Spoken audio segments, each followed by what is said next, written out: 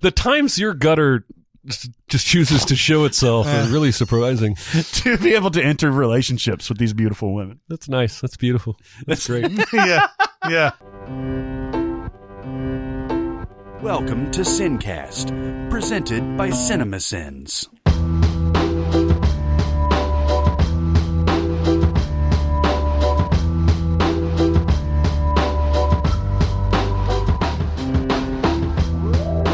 All right, everybody. Welcome to the Sincast. This is Chris Atkinson from CinemaSins, joined as always by the voice of CinemaSins, Jeremy Scott. Hi, Captain. Potato salad. There you go. That sounds like something I should know. It's a Seinfeld. Oh, They're okay. auditioning for the I was about to ask if that was down Periscope. Or something. And for music video sins, Barrett Share. Yo! I'll tell you what I want, what I really, really want. I heard that. I was shopping in like a shop and save in Green Bay, and that song was playing. It's the worst grocery store I've ever been in.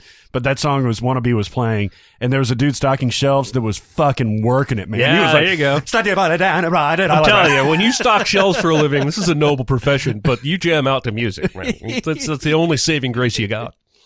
Usually you guys are upset about something, so go ahead and bitch. I feel like I'm taking crazy pills! I'm as mad as hell! You've never seen me very upset. All right, so I shop primarily at two grocery stores, Kroger and Publix. This is maybe a Middle Tennessee thing, but if you're American, you've probably at least heard of those grocery stores, even if you don't have them near you. If you go to Ralph's, that's Kroger's. They own like 15 different grocery stores across the country. Biggest grocery company in America. And they have this little Kroger Plus card, right?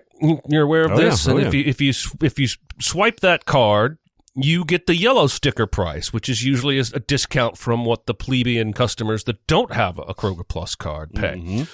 Now, Publix doesn't have anything like this. Publix is like, hey, we're more expensive, but we're going to be way more friendly to make up for it. But they don't do any of this bullshit about, swipe your card. What Kroger's really trying to do is learn more about you. This is common sense. Everyone's doing it now. Starbucks has an app. Dunkin' has an app. Everybody wants to know what you're buying, where you're going, and they then turn that data around in a bunch of different ways. Kroger doesn't sell it, but some places will sell that data to companies that can use it for advertising purposes, what have you. Kroger will send you coupons for the things you buy the most. The first time I ever got one of those in the mail, it freaked me the fuck out. Yeah. I was like, how do they know my favorite deodorant? That's disturbing. Yeah. Ostensibly, this is good for everyone. You get a little bit, you save a little money. You also get targeted coupons for things you're going to buy anyway. Yep. And they get a little bit of data to learn more about you. Now, make no mistake, the inside of a grocery store is the way it is for a very specific reason. Mm-hmm. Everything is where it is so that you will go through the store the route they want you to take. Everything is on the end cap it's on because it's supposed to draw your eye here. The products on the middle shelves are there for a reason. The products on the lower everything about the grocery store is informed by this shopping data. And this is inside knowledge. I did actually work for Kroger for a year, and yeah, this is definitely true. Kroger does everything with data, man. They time how long it takes each cashier to scan every item. Oh, shit. And they have a baseline time. So if it's a can of peas, it should be 1.1 seconds or what have you. And then every order that a cashier scans, the computer spits out a score for how fast they should have scanned it and how fast they did scan it. And then you're judged as an employee based on how close you get to your ring tender, which is the maximum. So Kroger loves data. So my wife, she loves the Kroger Plus card. She likes coupons. She likes saving money. Fine. Yeah. I don't like it because I don't want them knowing my shit. And I don't want them knowing that I'm in there at 8:30 in the morning buying 3 boxes of wine. This is my business. So when I go to the grocery with my wife, she will swipe the card. We save a little money. When I go by myself, I don't even have a Kroger Plus card. I don't have one on my key ring in my wallet. I just pay 1% extra. I'm not a special person, right? So a week and a half ago, I'm in Kroger, and I knew we were going to Hamilton. And I thought there was an outside chance we might valet park the car. And so I needed cash. I almost never carry cash, but I'm at Kroger. I'm like, cash back. I've done this 1,000 times. And then it says, will you accept the cash back fee of 50 cents? And I went, what? And I was in kind of a rush, and I was like, fuck it, give me my $5. I accepted the 50 cents, and I moved on. And then 2 days ago, I needed cash for another reason. I forget what it was. I think my wife wanted some cash. So again, I'm in Kroger, cashback $20. Will you accept the $50 cashback fee? 50 cents. 50 cent cashback fee. $50 would be too much. Now, this made me irate because you're stealing from me now. Yes. I gave you $5 of my digital money. You give me $5 of real money, and there's no need for a fee. This is an even exchange here. It's just like a gift card. I buy a gift card for $50. There's $50 on that gift card. Yeah. And you let me swipe it when I come back in because you've already gotten that $50. This is how it works. Yeah. So charging a 50-cent cash back fee is just blatant richieing. It's just blatant stealing from me. Like there's no credit card processing fee that they have to pay above and beyond. Not like an out-of-network ATM or anything like that. No! And so my first thought was, well, Kroger just got $3 billion richer with everybody who gets cash back having to pay 50 fucking cents now. So I go Googling, and no, they've got a caveat that they think makes this all right. You don't have to pay that 50-cent fee if you swipe your Google Plus card or your Kroger Plus card. So if I swipe my Plus card and let them know all the data I don't want them to know, I don't have to pay the 50-cent fee to get cash back. So they're essentially now charging me for not being a Kroger Plus customer. That's so 50 cents every time I want cash. Do you realize how much fucking money they're making doing that? Yeah, that's like an Office Space. Take the last percentage off. Yeah. Most people probably don't even know. You just click a green. You see 2 green buttons. You clicked yes already. Here's another button. Do you accept the... I'll just click that green button too. Most people may not even know. I went to Publix just to check. Not charge any kind of cash back fee for me to get cash back at Those Publix. evil bastards. And obviously, first world problems. I just don't go to Kroger for cash, right? Yeah. It's always annoyed me that if I get money out of an ATM that's not my bank's, I have to pay a $2-3 fee. But at least that makes some measure of sense. Yeah. Hey, you don't bank with us, bitch. But I already shop with you, Kroger. Why are you taking 50 extra cents? Just because you can. Yeah. Just because you can. Yeah. And this is a recent phenomenon. Yeah, actually, what's funny is it's been so long since I got cash at Kroger. This actually started in June. Really? But I only noticed in the last 2 weeks because I never use fucking cash. I'm no less angry just because it's been going on for 6 months already. Yeah. It's highway robbery. That's exactly what it is. And it's like when I go into you know how sometimes you go into a gas station and they'll have a sign that says you can't use a credit card unless you spend at least $5? Yeah. Which is technically legal, but it's against the credit card's terms of service. Like you could probably call Visa and get them in big trouble for doing that because they're not supposed to do that. But they don't want to pay the credit card fee to Visa for running your card if the amount is so small. Yeah. And so they make you buy like 6 Slim Jims and a Diet Pepsi and whatnot in order to get enough up there. Yeah. This is like that, but worse. But worse. That is. I'm very angry about it. I can tell. All right, your turn. That's crazy. Don't get cash back at Kroger. Fuck them. I'll get cash back at Publix and give them 50 extra cents just to spite Kroger. And this is all because you don't want them knowing your shit, even though they already know your shit. Generally speaking, yes. Like when I used to go to Starbucks every day, they would say, once you get the Starbucks card, you come in here every day, you'll get free drinks. And I'm like, listen, I looked at your app, and the app wants too many permissions. It wants to know where I am. It wants to read my text messages. It wants to look at my fucking pictures. That's ridiculous. Yeah. Now, I'm in a new situation. I go to Dunkin' every morning, and they started saying, hey, you come in every day. You should get the app. I looked at the app. Turned off all permissions, no problem, no questions asked. Now I'm saving money at Dunkin'. Interesting. They know what I'm buying. Yeah. They know what time of day. They know how frequent. Yeah. But they don't get my pictures and my text messages and my map data. God damn it. Mm-hmm. So anyone who wants to can get a lot of your shit, but not all of your shit. Yeah, I mean, if we're being honest, we can't unfuck this box. Like it's already, all my shit is out there. We're just waiting for the day when everyone's shit leaks. And thankfully my shit is pretty tame compared to, well, at least yours. You like clown porn. Yeah. Trying to think if I've ever seen any clown porn. I mean, okay, so I was top of my talking to, who was I talking to about this? Dicer. I was talking about, because he does not Amazon, Google Home. He has Google Home devices. Oh yeah, he's plugged in. And I'm like, I don't want to do that. But like, if I want to say something to my wife that I super want private, I'll leave my phone in the other room and then go tell her in a separate room. I can't do that if there's an always on speaker in the room listening to everything I say. But he was like, you're kind of carrying around an always on speaker as long as your phone's on you. So that's the only way you can avoid it is put your phone in another room for everything important you want to say. What is so important? Like you're like, I see dead people. Well, no, but the kind of shit that the kind of true personal opinions I wouldn't want advertisers or podcast listeners to know, such as I'm a big. I almost called myself a bunch of names. No, I'm attracted to Ryan Reynolds. we don't get super political in our Sins videos. Mm-hmm. We don't get super political on the podcast. A couple times we got a little political, but not super. But I will say things to my wife that I don't ever want the internet to get their hands on. Mm-hmm. Mm-hmm. You know what I'm saying? Yeah. No, I got you. I'm paranoid about that stuff. Don't follow me.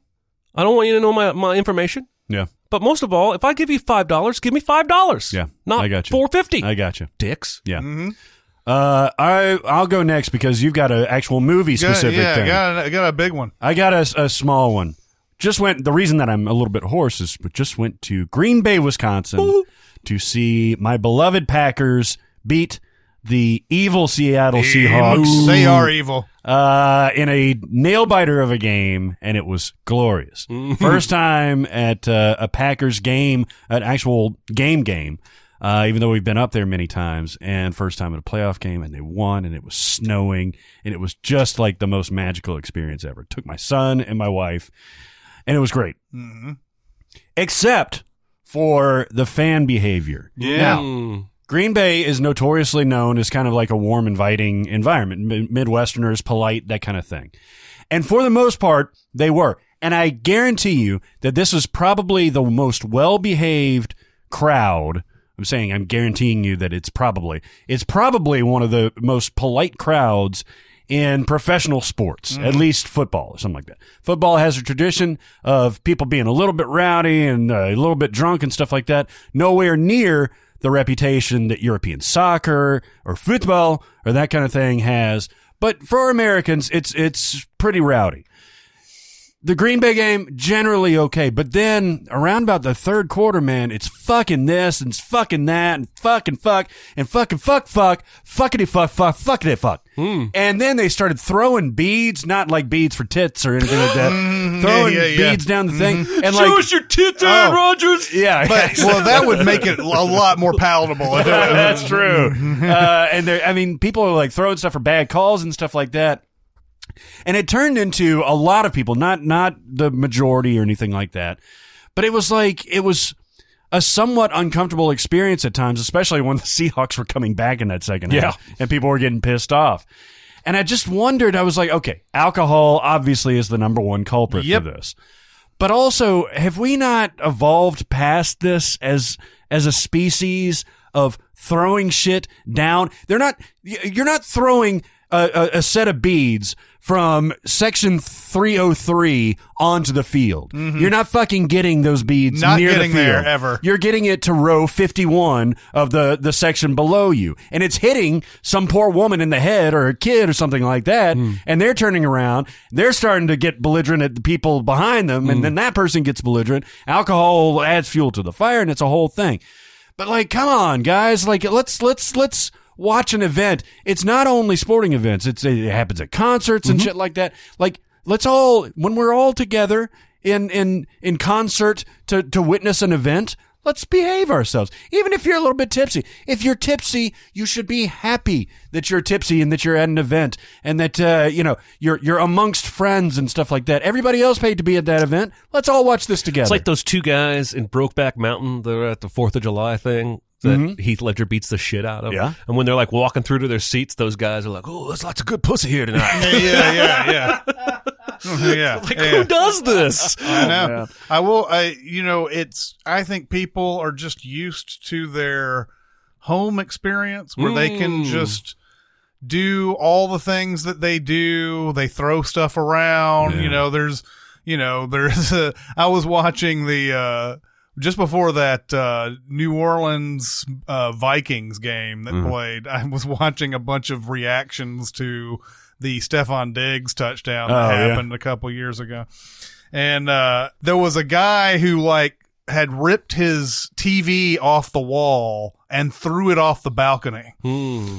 And that's insane. But think about the pent-up frustration that people have when they're at the game and things happen and it's out of their control. Yeah.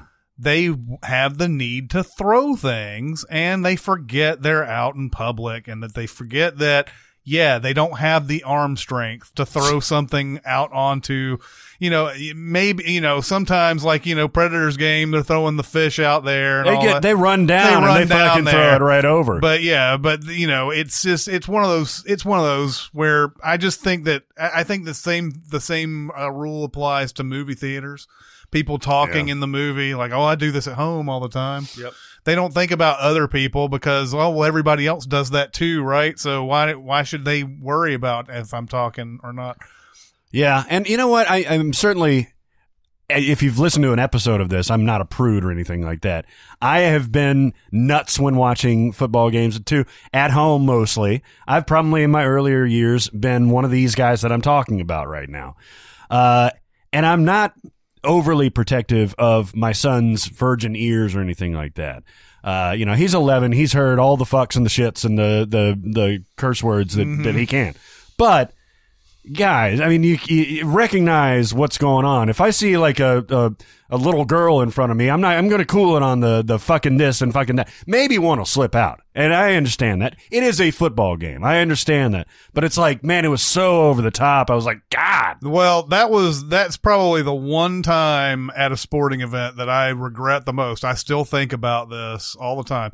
You and I were at that Predators Penguins Stanley Cup final game. 0-0 all the way through it. And then former Predator Patrick Hornqvist scores this fucking ridiculous bullshit goal with like 2 minutes left. Yeah. And there was a kid behind us. Yeah. And the arena's like silent and just like, all of that pin up. And especially since there was a goal that was disallowed and all this other stuff. And I just remember going, Patrick fucking Hornqvist.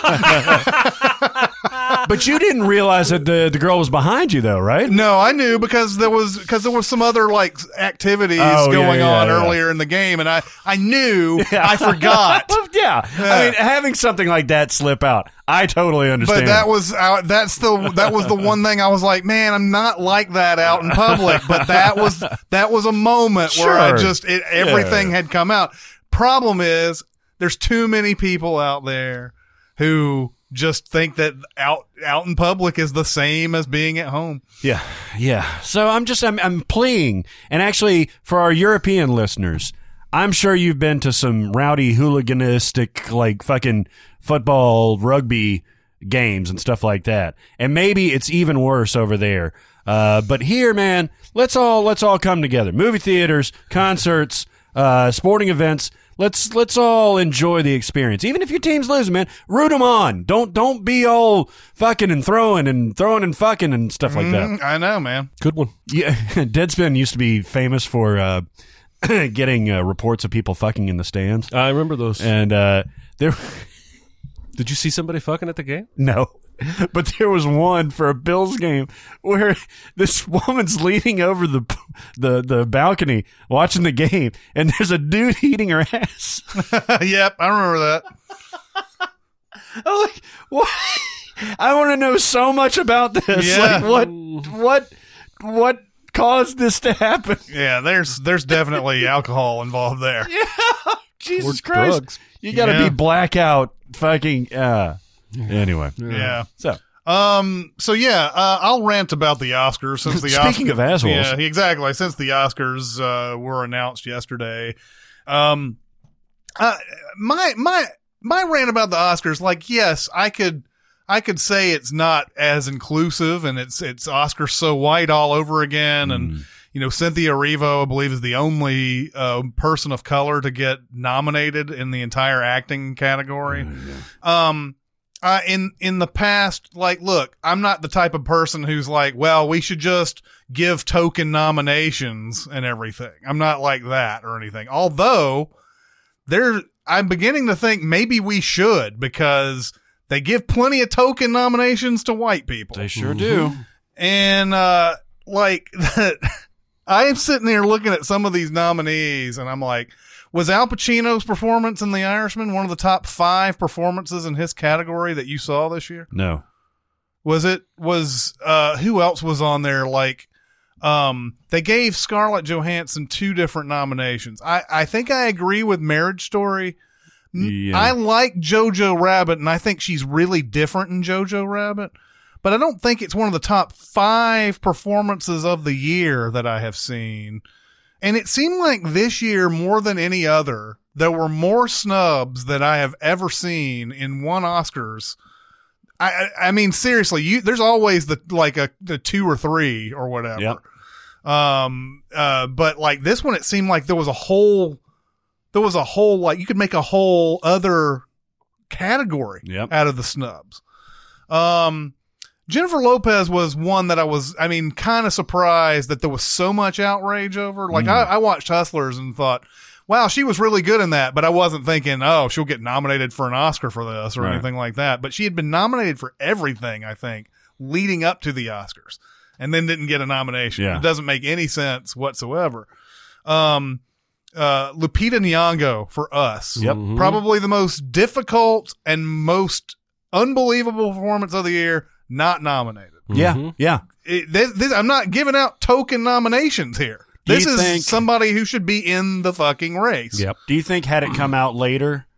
I mean, you can't really say that because Get Out came out around February, and it got all the Oscar love. Yeah, not all the Oscar love. But Get Out had the sort of the staying power, and it had critics who came. Yeah. Us, the people were a little bit down on Us. Yeah. Even though I think for the most part people liked it. Yeah. But you can't deny how good she was in that. She's fantastic.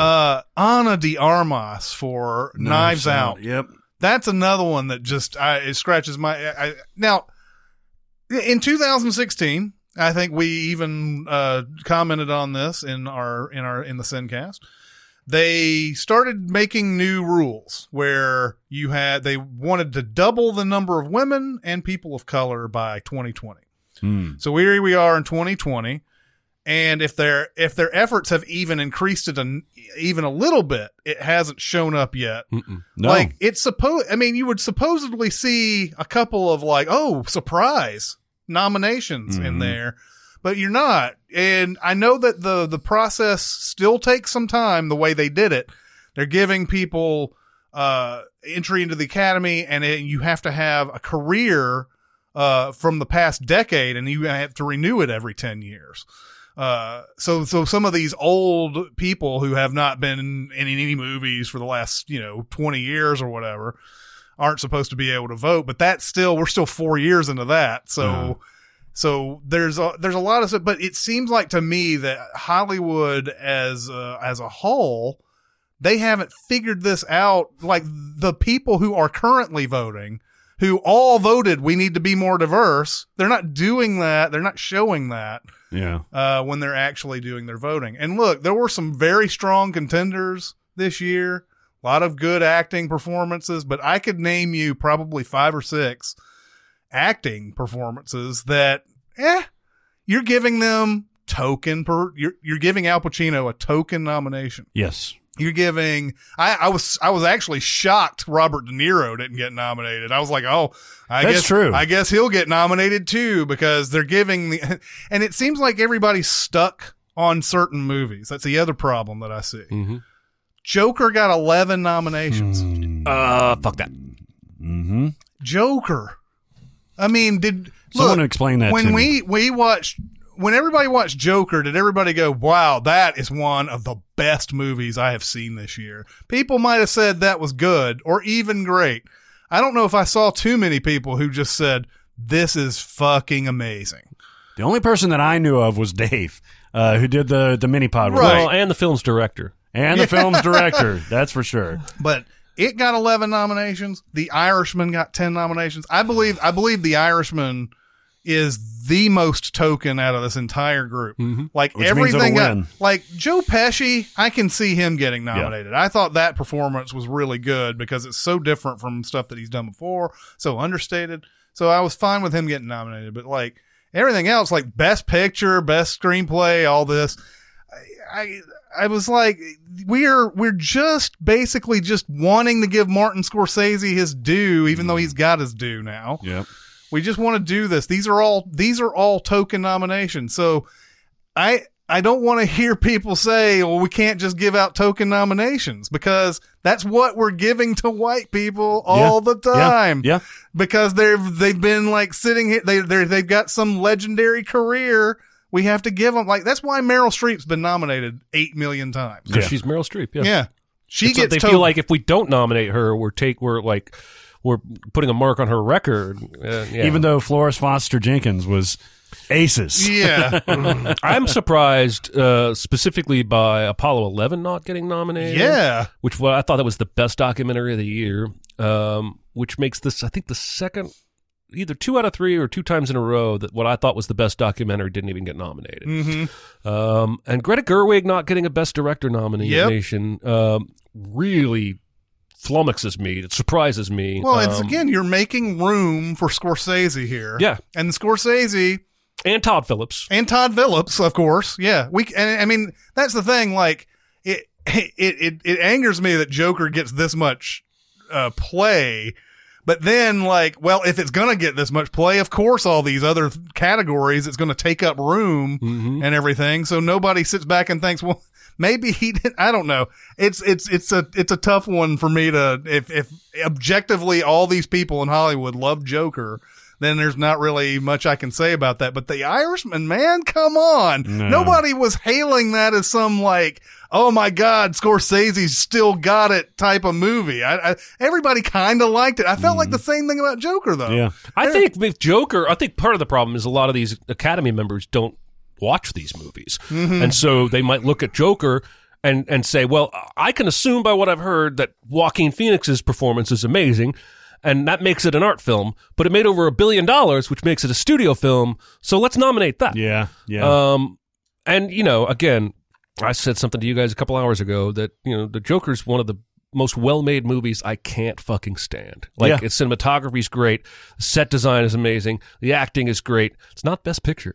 No. It's not Best Picture nominee material. No. And, you know, I talked with Dicer a little bit yesterday, saying, you know, maybe we have too many nominees because we had the Moonlight thing and the Green Book thing where they were both kind of surprise winners when there were other quote unquote favorites people expected to win. Maybe we're diluting all the votes and spreading them out to so many movies, and that's going to make Joker or Jojo Rabbit win or something weird.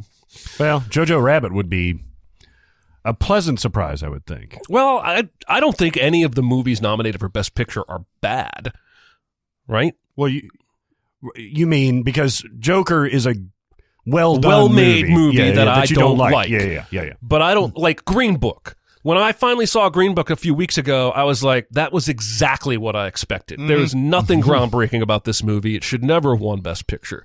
But it did. I don't know if there's a movie like that in this group of nominees, but my point is 1917's probably going to split votes with Marriage Stories, probably going to split votes with, you know, Irishman, and then we're going to have some kind of winner that nobody really wants to win.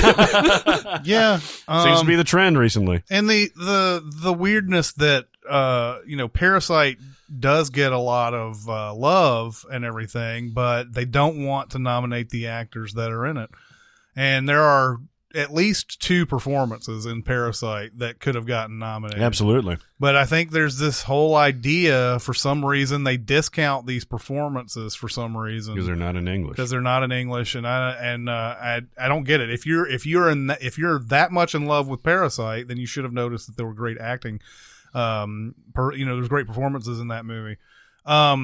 So I've always tried to come up with ways to make the Oscars better. The problem is they'll never do it, because of some weird hang up that they have about certain things. The Oscars expanded the Best Picture category a few years ago because everybody started crying about The Dark Knight not getting nominated. They should definitely expand the acting categories. Sure. And I know this makes the telecast longer. I don't understand why they can't start this show an hour earlier. And do the Tech Awards. Do all the Tech Awards. Do all the awards that people, the general public, by and large, don't care about. And I'm sorry to tell that to people and say that some people don't care about your documentary short and all of that. And they can watch it. If they started an hour early, It's on network TV. Started an hour. I know it's in California. I know it would start around 4 o'clock or whatever, yeah. but who cares? Yeah. It's 1 hour. Yeah. And you can put all of these categories in there, and then you do your normal telecast without all the other stuff that takes up so much time. Mm-hmm.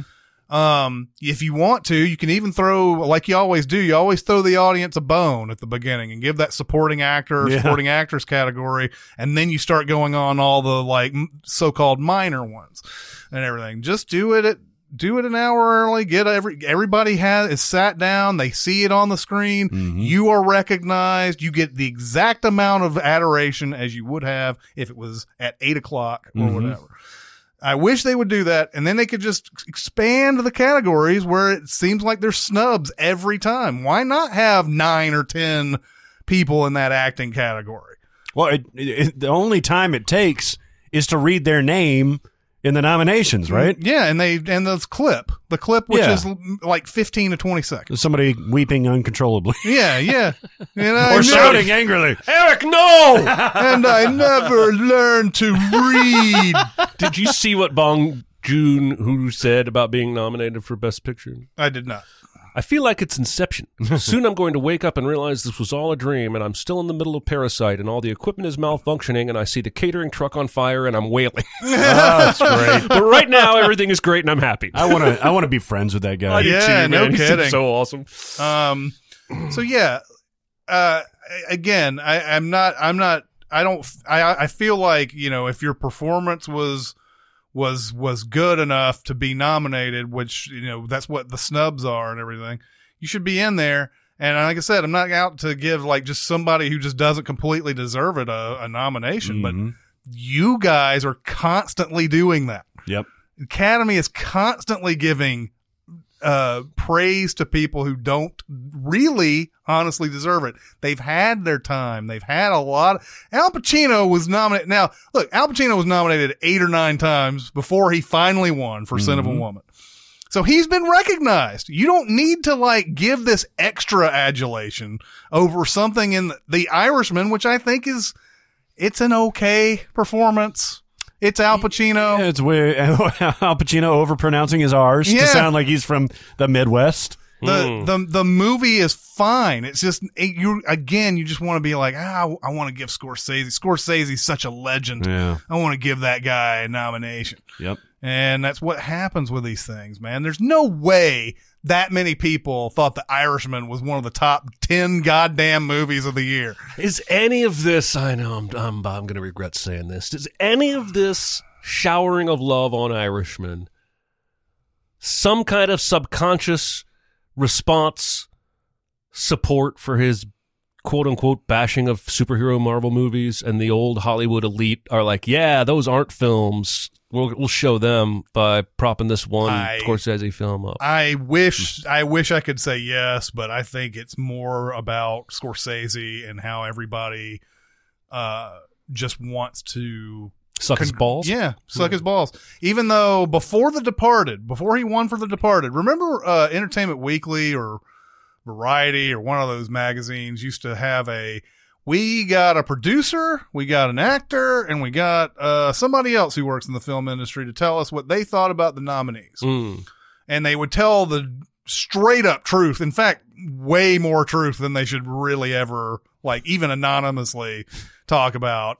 But they had the one guy during the Departed. There was one guy who said Scorsese isn't particularly loved in this town. And I was trying to figure out if he meant producers hate him, studios hate him. Surely actors don't hate him. Wouldn't think so. Surely people who actually do creative don't hate Martin Scorsese. Maybe the studios do and people above him hate him.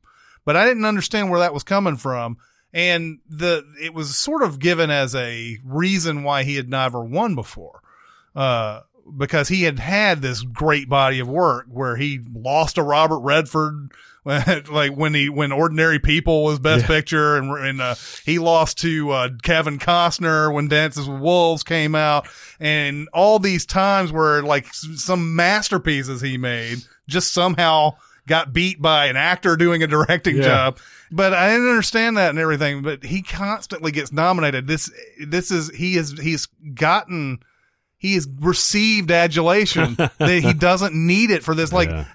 I suppose if he didn't get nominated, there would be people saying he got snubbed. But I feel like if you put somebody else in his place, you would have been like, well, I don't know. Greta Gerwig did such a great job with Little Women. I don't know if I can push her out just to put Scorsese in. Yeah. And that's what they're doing. They're trying to give these people, man, I just want to make sure that you know that you're adored, man. Yeah. Yep. Fuck them. So, anyway. Fuck them. Are you ever going to be on board? I don't think, Chris, you are. Are you ever going to be on board with saying fuck the Oscars? Like, I'm not even interested anymore? Because I'm seeing... I could see it happening. There's always that contingent after the nominations because somebody didn't like the nominations or whatever. Oscar So White was one of these things. On Twitter, I'm done with the Oscars. I'm done forever. And I'm sure some of these people are actually following through for it. Do you think that would ever happen for you? It's going to take more than where we're at now because I like seeing fine art recognized. Mm-hmm. And this is still, as fucked up as the Oscars are, this is the pinnacle of film awards. And I like the idea of the Critics' Choice Awards eventually supplanting it.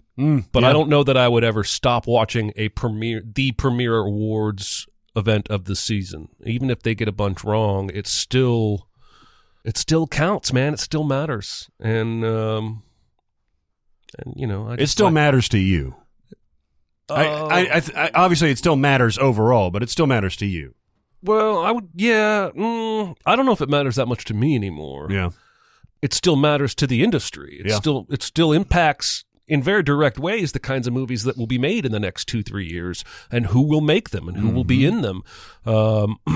And you know, I like to also be in the know. It'd be harder to make jokes on CinemaSins if we didn't know who the best picture winner was. That's true, yeah. Yeah. The other part of all this, you know, we briefly mentioned Ana de Armas and everything, but Knives Out itself was only nominated for the screenplay. Yep. That's insane. And he should have been nominated before Scorsese. Oh, for sure. Yeah. The juggling act that Rian Johnson has to do in Knives Out is definitely, I feel, more than what Scorsese had to do.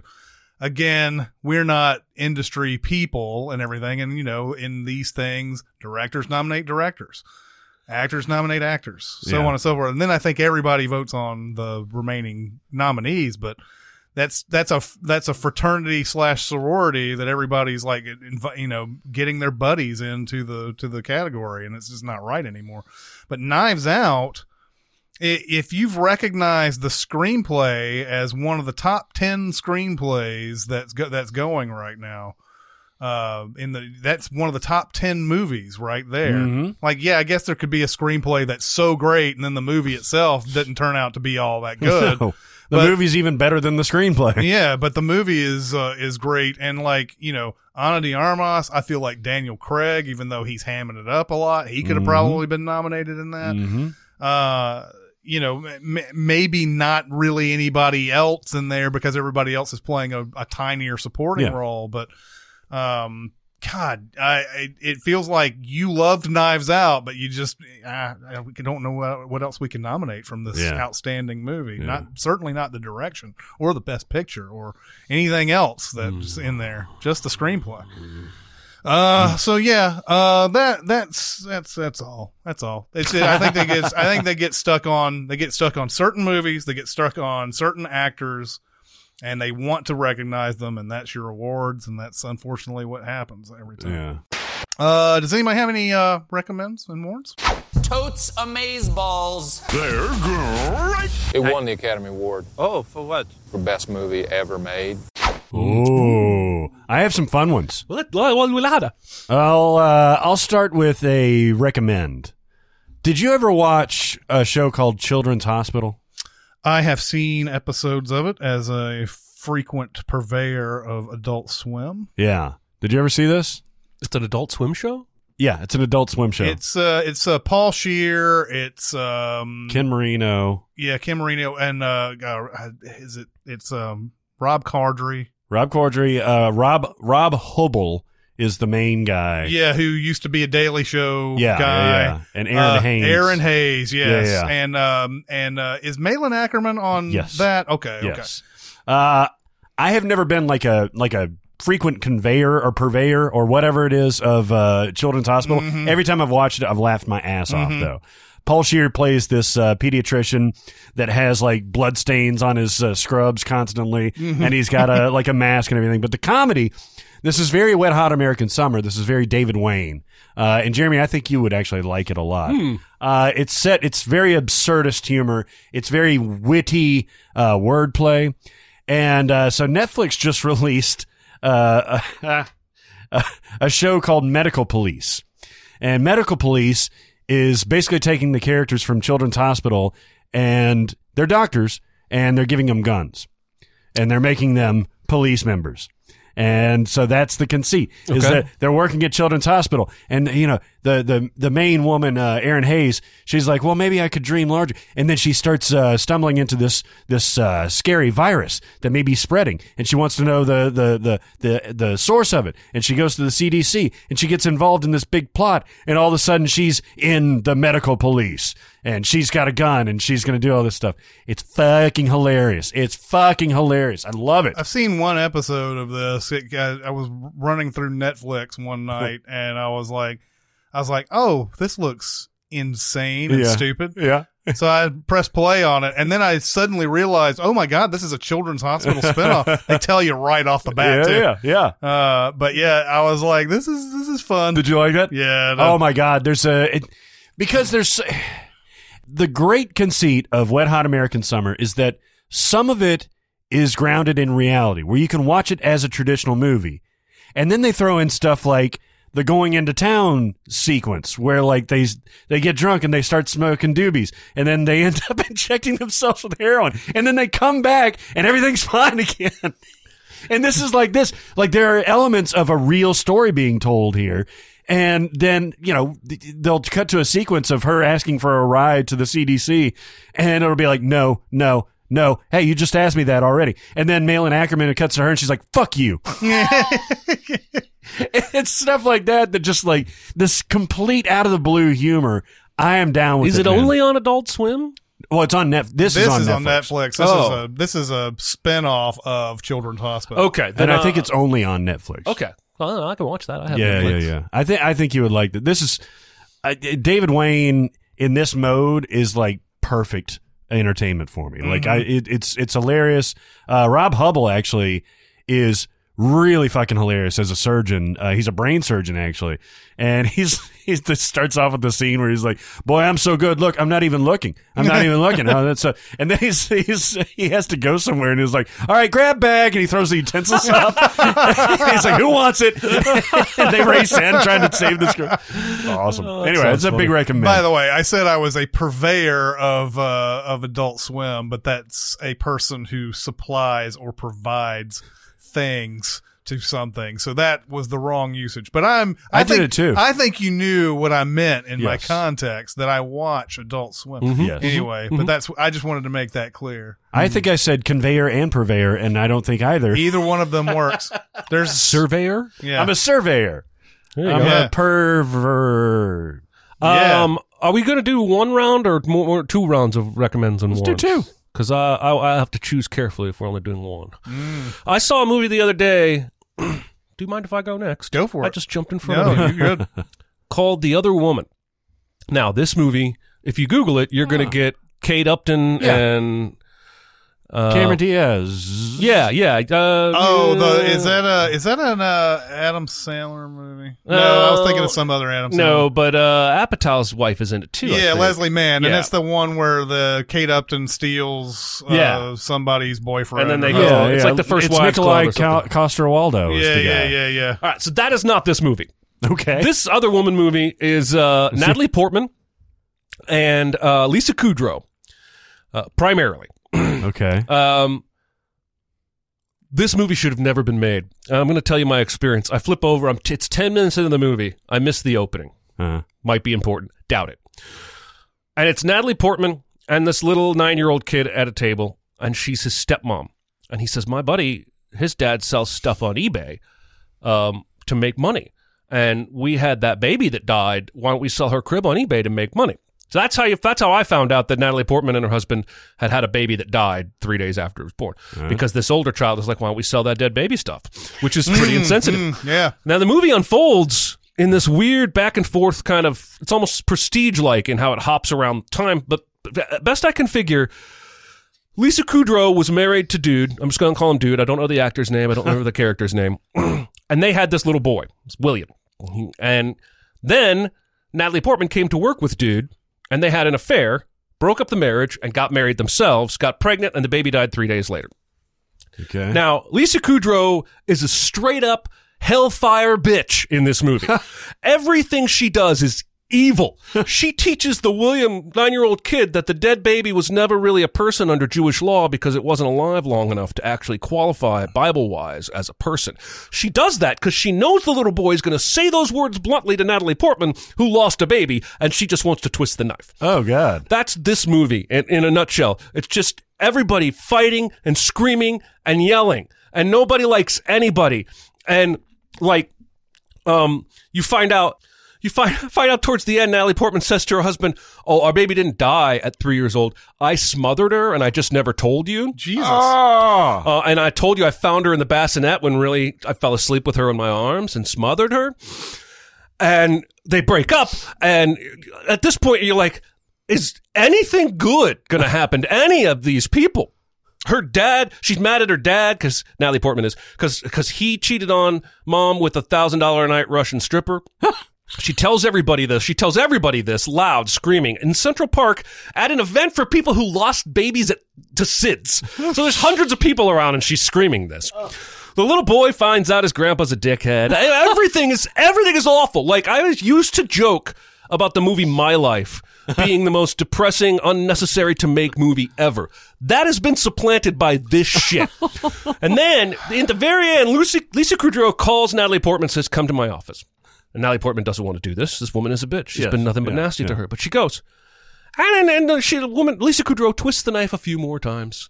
Says some things about her being a bad parent. She doesn't care about the little boy, William, yada, yada. Then she drops the bombshell. I consulted with my friend, who's a court testifying babyologist, looked at the autopsy and said, "There's no way you smothered your baby. Your baby died of SIDS. You didn't kill your baby." And then Natalie Portman bursts into tears. And then everything's better. She gets back together with a dude. Now, Lisa Kudrow has a baby, and everybody's happy. Everybody loves everything. What a weird, happy ending. The entire time I'm watching this movie, I'm just like, why would you make this? Why would you make this movie? Why would you even... Like Sucker Punch, I said this about too, right? Like, why? Mm-hmm. This is a movie about girls being horrifically abused in some kind of like medical fuck you factory, escaping into dreams where they defeat monsters. This is the most depressing shit ever. Yeah. Why would you make this? Yeah. Same thing here. Why? Now, the only thing I can think is that whoever wrote this movie probably went through these exact circumstances, and this was some kind of cathartic therapy to write it down. But why somebody looked at that script and said, "We need to put $10 million into this movie, hire Natalie Portman, and make this shit now." Because it goes from sad to I hate the world. And then at the very end tries to flip a switch like, bagels, everybody's happy. So I've seen this movie. Oh my God! Don Roos did it, and he directed a movie called Bounce, and he did another movie called The Opposite of Sex, which Gwyneth Paltrow in Bounce? Yes. Ben Affleck. And The Opposite of Sex, which Christina Ricci, I like that your movie. girlfriend, is in. That's right. She's vivacious in that. The movie was originally called Love and Other Impossible Pursuits, and the reason why I saw this movie is that this was the movie that was filmed outside of my movie theater. Oh my God! Yeah. Oh my God! Oh, in New York, right? In New York. Yeah. I used to work at this theater called the Atlas Park. 8. It's a Regal Cinemas, and they filmed a scene, and that scene is in the movie of them walking out of a movie, her and her mom. Mm-hmm. And that's my theater. Oh wow! And they're doing this talk, whatever. Yeah. Everything. And so I actually was looking for me in some of the shots because I was actually watching Natalie Portman go back and forth in the area. That's right in front of the theater and everything. And of course there was there was a guy, there was an usher that I knew who came out and started watching with me and everything and like yelled out, "Hey, Natalie, we love you," and fucked it up for everybody. Nice. But, cause I was just sitting there silently watching, and then like some dude comes up and he's like, "What do you think it's going to look like in the movie when you see people looking down?" I was like, "It's going to look like people looking down from a balcony." Yeah, I would go and I'd start movies, and then I'd have like 10 minutes, and I'd be like, "All right, I'm going to go down and watch them shoot this movie," and then would watch it for about 10 minutes or whatever, and then it'd come back up, start another movie, and then come back down, and it was just shooting it like throughout the night and everything. Yeah, movie's not very good. No. But it was, that's the sort of the footnote for me on this, because I wish I I'd actually known watched that. this, probably I watched this 2 years ago, maybe, because I was just, it was one of those things where you're sitting around and you're like, wait a minute, what happened to that movie? And I went and looked through Natalie Portman's credits because I was like, I remember this having a stupid name of some sort, and I couldn't find it anywhere. And then I think I maybe remembered the stupid name, typed it into Google, and then it said, "Oh, it's the other woman." And then trying to find that bullshit, How does this shit happen? Because there is a movie called The Perfect Getaway, or A Perfect Getaway, with Steve Zahn. There's a movie called The Getaway with, there was one with Steve McQueen and then one with Alec Baldwin. There's a movie called The Getaway with Ethan Hawke and Selena Gomez I talked about a few months ago. Yeah. There's a movie called The Getaway with Aaron Paul and Emily Ratajkowski where they go to Italy or some shit and a creepy neighbor tries to kill them. And I'm just like, some bean counter somewhere, right? Says, well, nobody's going to care if the movie's called Life and Other Miserable Blah Blah Blahs. We got to call it something that 12 other movies have already been called. Yeah.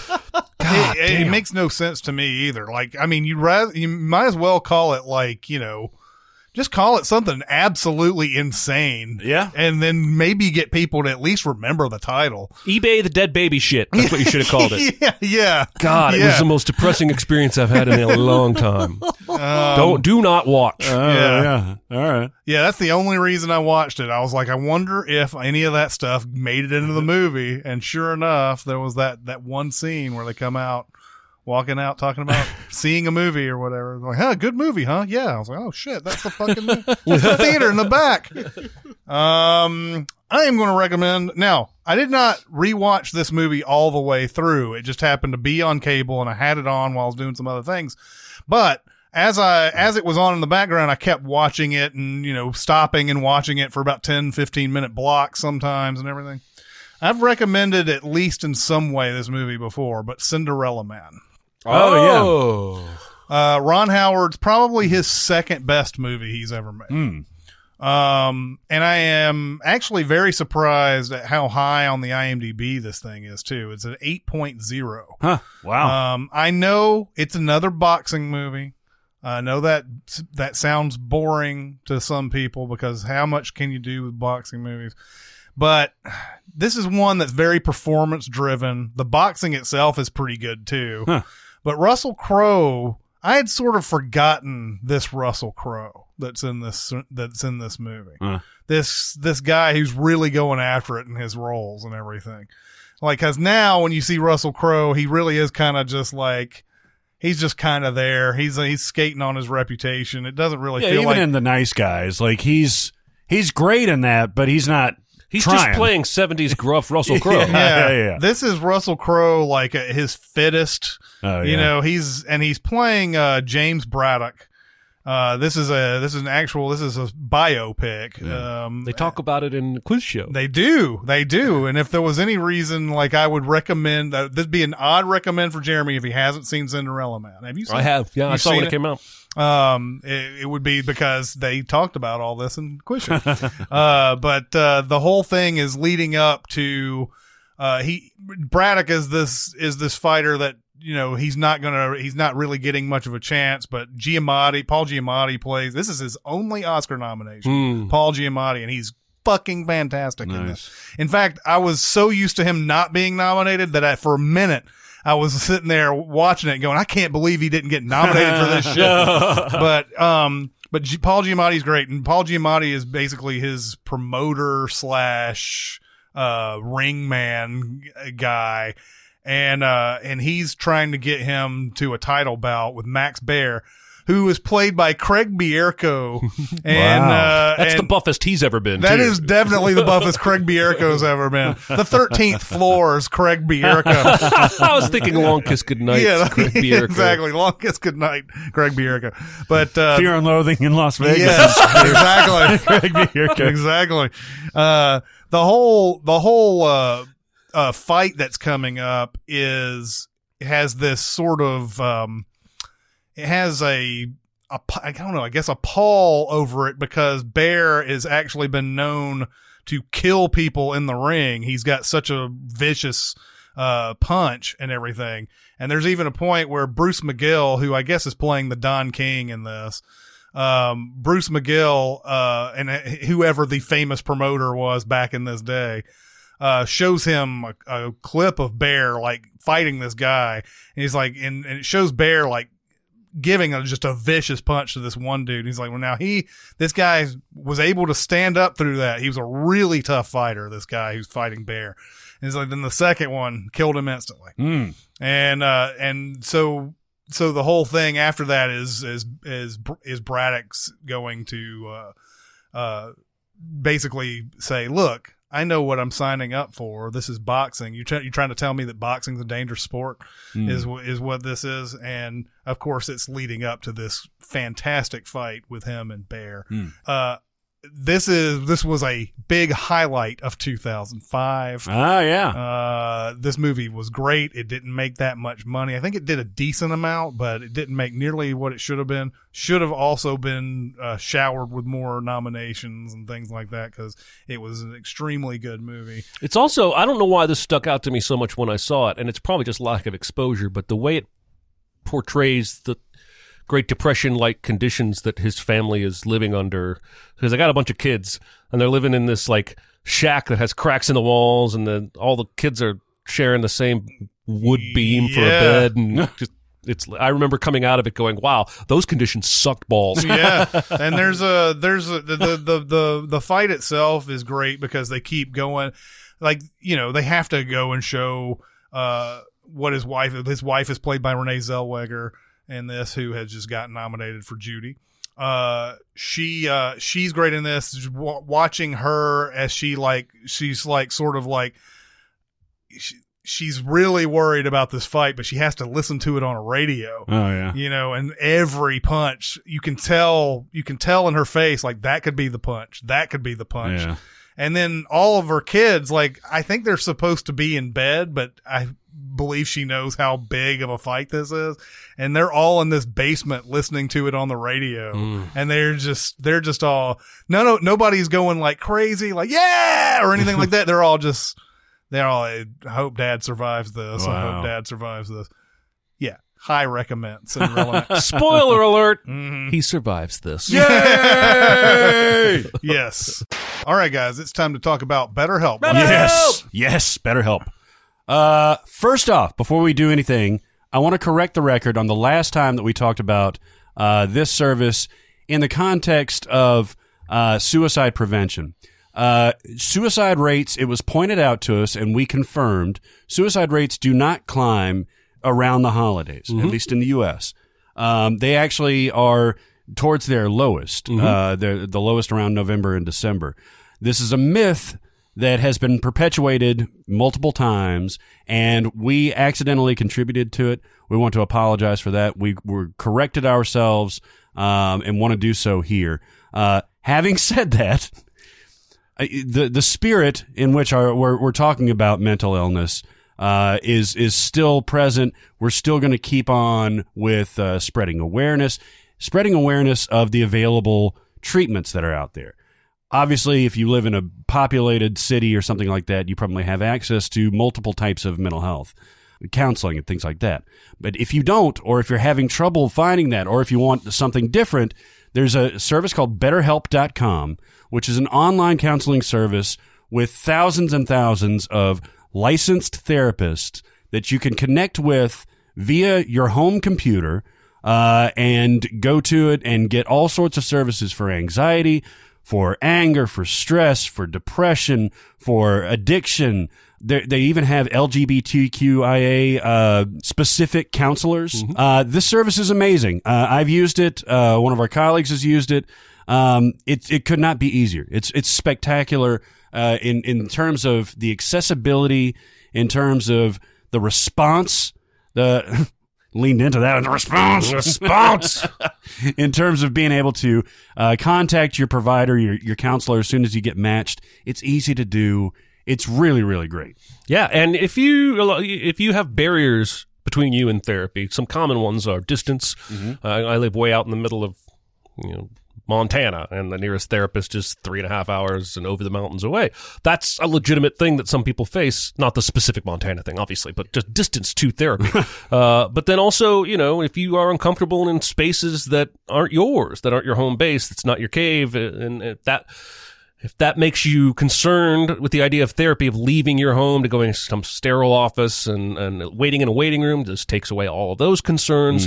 If you have financial concerns or my insurance doesn't cover it, they have a button right there on the website where you can ask them about the various ways that they can help mitigate some of the costs. And it's just a great service, and we're really, really pleased with it, and we hope that you'll check it out. Yeah.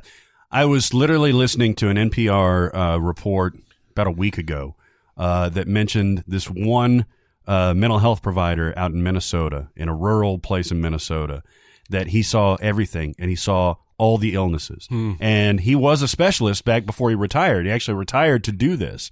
And he's got a nurse that basically triple books him so that if there is a rare cancellation, somebody slides into that. Oh, wow. And he's having to cover all of these different illnesses. This is schizophrenia from minor depression. Like there's a big chasm there. This is a situation in which those residents should try this service. Yeah. Because it's so convenient. How everything is within a counseling room. You can text your counselor. You can talk to him. You can video chat. You can audio chat. There's a ton of things that you can do. So go to BetterHelp.com/Sincast and you'll get 10% off your first month. It is not nothing. And I would encourage you to at least give it a try if you feel like you need it for that first month. You can book for as much frequency as you want to or as little frequency as you want to. But go ahead and check in with your counselor first and see, what you guys think is the best avenue to attack any issues that you're having. It's a super service. Really, really excited about it. BetterHelp.com/Sincast. Go there now if you feel like you need help. And we love them. I have a Wreck of Warren. Let's hit it. Okay. And I didn't know what to expect with this movie. But I caught Scary Stories to Tell in the Dark recently. Okay. This is not a kid's movie, is it? No. It's like a horror movie. I'll tell you what it is. It's a movie that you don't see very often these days. It's a teenage movie about teenagers speaking in the way that teenagers talk, which is to say a lot of shits, a lot of goddams, a lot of cursing. Yeet? Do they say yeet? They say nary a yeet to be found because, surprisingly, this movie is set in 1968. I don't know why. I mean, I guess it's based on the series of books that have been pervasive for forever. Maybe those, I never read them. Maybe those were set back in the 60s. Were they pervasive or were they purveyors? They were pervasive Either way. purveyors. Yeah, either way. But yeah, it's based on a very popular book series from Alvin Schwartz. And I didn't know what to expect about this. I didn't hear really anything about it when it came out. Like, the best I heard was, yeah, all right, not bad. So I watched it, and it's good. It's mostly good. The performance by the lead actress, Zoe Margaret Coletti, as she's known by now, is really, really good. She is, you could tell, a very, very good actress. She's given this movie a little more than it needs, though. And I don't want to pick on her because I think she was 17 when she was filming this. And she's very, very good. I'm interested to see, she could have a very Sophia Lillis type of career. They're both redheads. They're both precocious. They're both very talented, that kind of thing. But she anchors the movie. The rest of her buddies are kind of her losers club type of thing. And they're investigating, these disappearances, these deaths. So it's a combination. This was produced by Guillermo del Toro, but it's not directed from it. But it has a very it has a very del Toro feel. It was directed by Andre Ervdal. Yeah. That guy that has done other movies. Okay. Yeah, it's done really well. The movie's pretty dark, like in tone, but it's really well done. There are a couple of scares in here that are legitimately fucking scary. I would not want my tween to watch this, but like if you're a 17-year-old looking for a movie about 17-year-olds, which you don't see very often these days, it's either the nostalgic Stranger Things and It, or it's, adult fare or like college age or something like that. This is really good. This is right in your wheelhouse. Some legitimate scares, some really good CG, better CG, I think, by far than It Chapter 2. Yeah. And I know there was some really good stuff in It Chapter 2, especially with Pennywise. But man, this is a little more understated. There's one demon, villain, whatever in particular that will freak you the fuck out. And it's done very, very well. So it's a rec one. It ain't perfect. There's some stuff to pick on and stuff like that. But overall, it's a good time. Scary stories to tell in the dark. All right. Kind of came and went this year. Birds or Howard Hughes? Birds. All right. Yeah. I watched a movie. My mom's a big birder. People who like to bird watch call themselves birders. Much like Star Trek fans call themselves Trekkers, not Trekkies. Is that is that a joke? That's for real. They call themselves Trekkers? Yeah, not Trekkies. Trekkies was the name given to them by people who aren't fans. I never knew. Did you know that? Yeah. Even though there's a movie called Trekkies Yeah. about Trek fans, it's not as divisive as it used to be. That's when I first heard about that, was when Trekkies came out. Was that there was a difference between the two. Yeah. I didn't know. I think before that movie came out, I thought that Trekkers was for the next generation and Trekkies was for the original or something like that. Wow. But apparently, yes, Trekkers don't like to be called Trekkies. Trekkies is like the pejorative form Yes. of Trekkers. Yes. I've learned something today. Hopefully that won't be the only thing you learn. So my mom has a life list for birds that she updates whenever she sees a new bird that she's never seen. Yeah. She's excellent at spotting birds. She came for Thanksgiving, and I'd been living in that house for a good while, and she was spotting birds that I didn't know we had on the property. You're eating onions, you're spotting dimes. she just knows where to look. And so I've grown up with probably much more bird knowledge than any one person should have if they don't care that much about birds. I've heard you spot birds I before. like birds. I was at the craft fair with my wife a month ago, and some guy had a bunch of bird paintings, and I was like, nuthatch, bluebird, and the guy was like, ooh, somebody knows his birds. And I was like, well, like fucking common birds. Anyway, I wish you would say that. So the comment to me, because my mom is obsessed. So I caught this movie. It's made a few years ago called The Big Year. Yeah. Steve Martin, Owen Wilson, and Jack Black. Every single one of these mofos is skating in this movie. This is a paycheck movie. This is like, I did not enjoy this at all. Any one of these guys should make a movie watchable. Yes. Somehow putting all three of them in this movie with such a harmless concept as a bird watching competition, it like negated all the funny, all of it. So the premise here is that birders will sometimes do what's called a big year, where they start on January 1st and they end December 31st, and the goal is to see as many species in the year as possible.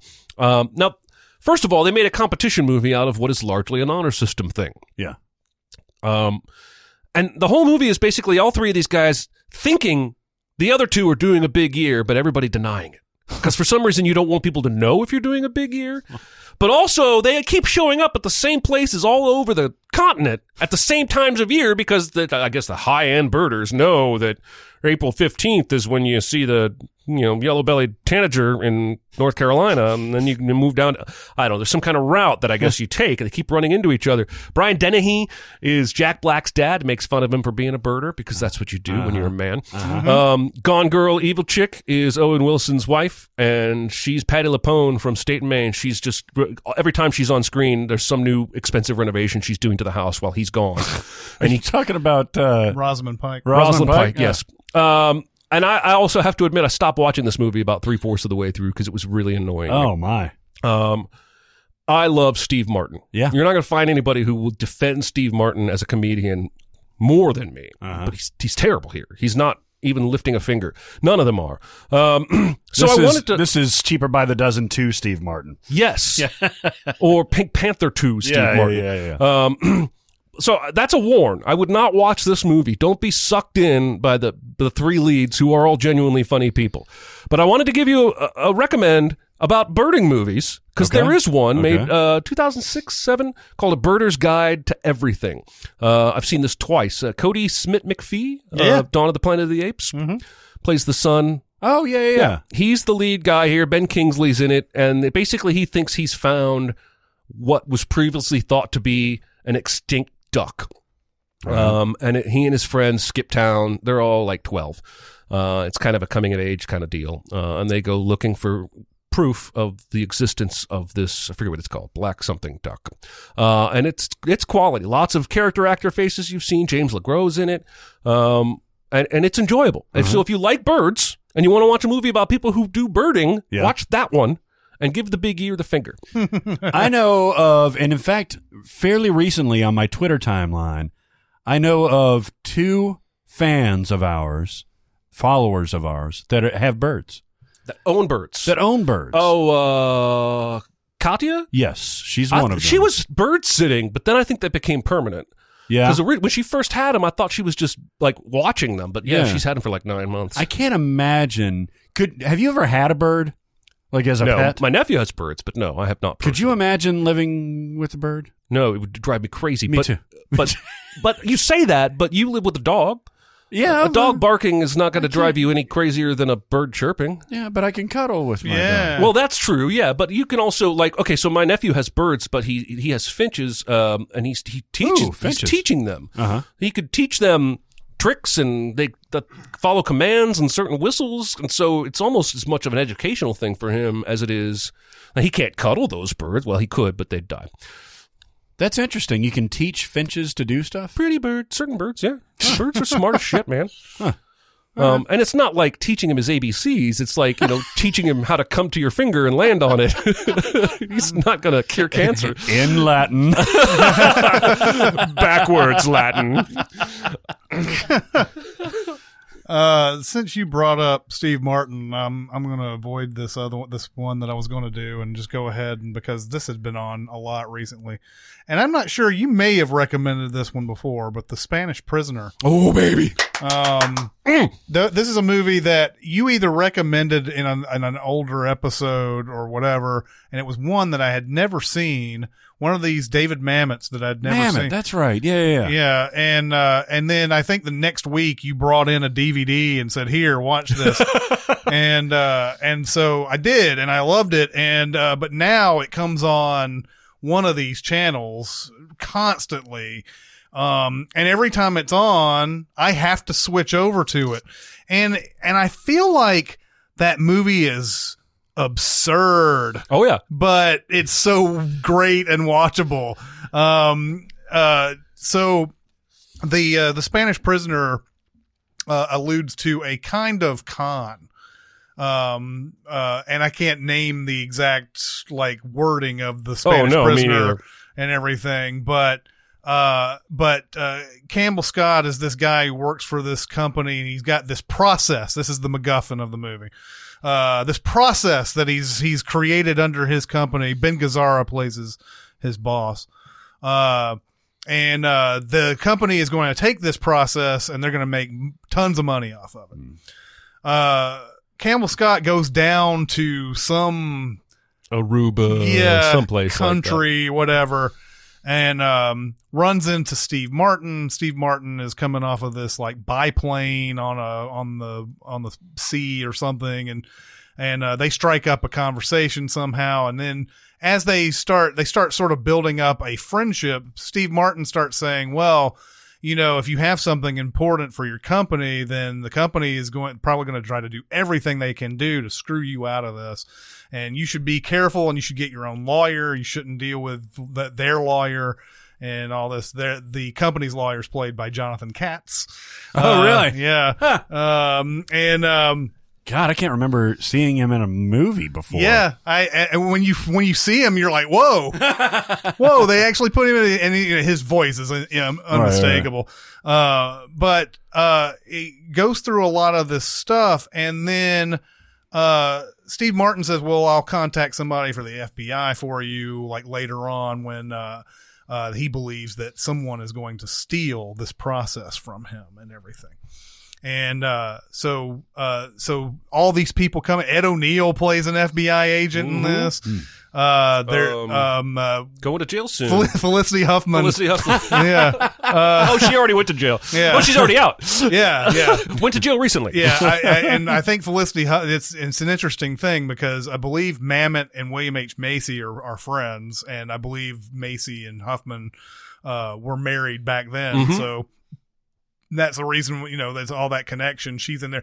And Rebecca Pidgeon, who is David Mamet's wife and is in everything that's been coming out the last 20 years, plays a love interest to Campbell Scott in this thing. And she's the one that seems to have all the seems to ground him and everything during this thing.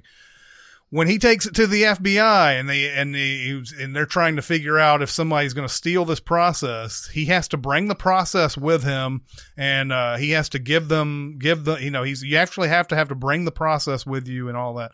And I'm leaving some things out of here because there should be some things that you should watch on your own and everything. There's some really interesting things, but he gives the process to Ed O'Neill, this FBI guy, and he's supposed to wait for whoever's supposed to be stealing this.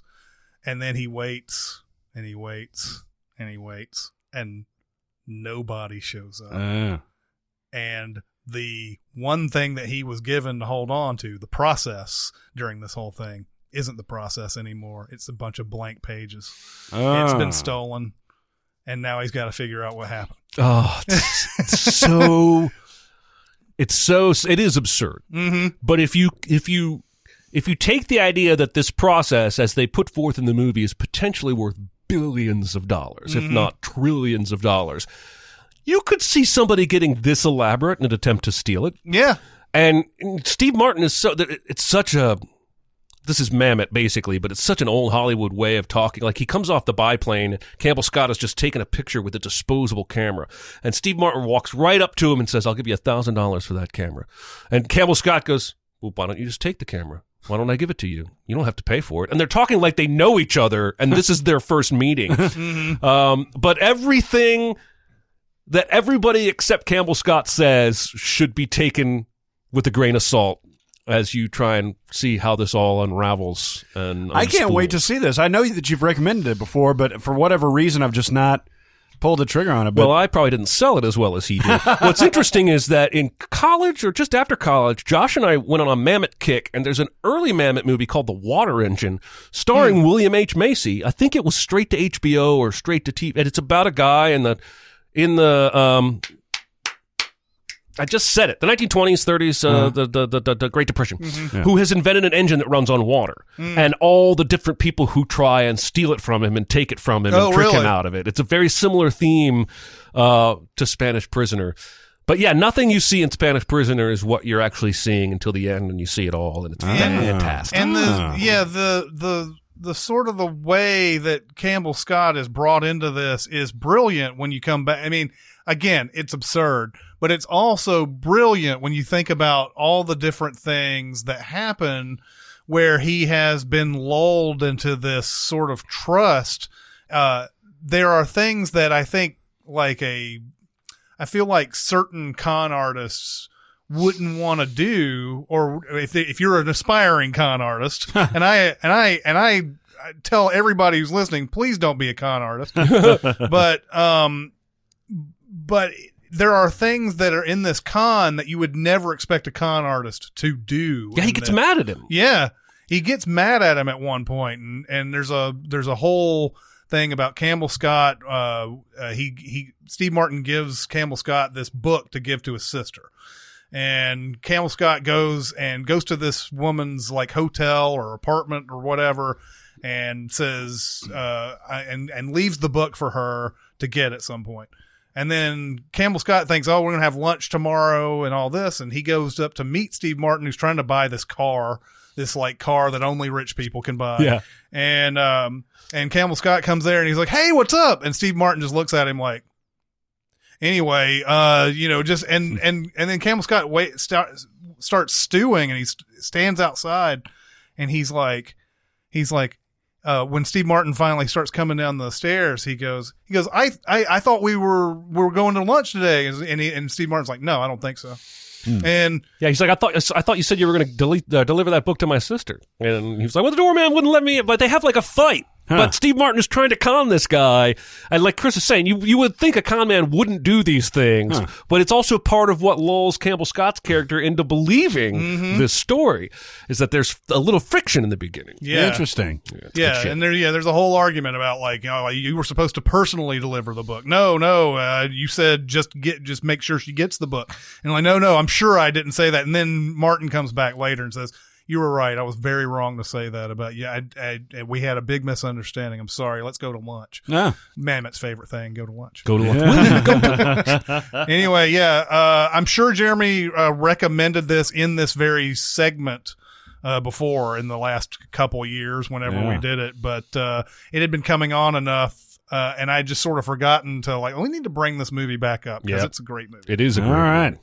The lesson is, if Steve Martin is a con artist in your movie, it's going to be a good movie. But if he's a bird watcher, it's not. Yep, that's correct.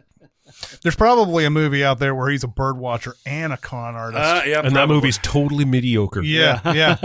Cancels each other out. We are going to revisit a topic we've done, I think, twice before. Yep.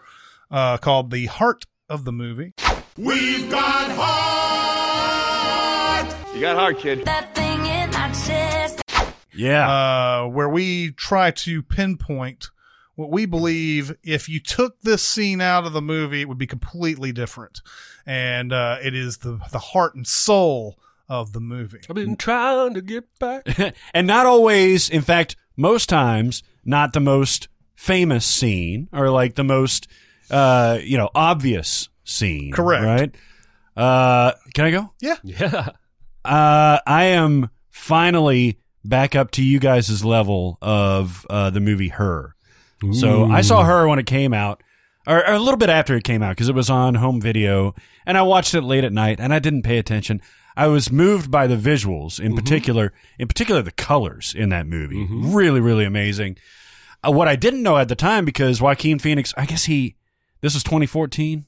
Yeah, I think it's 2014. But I saw The Master after the first time I saw this. So I hadn't seen Joaquin Phoenix in 2013.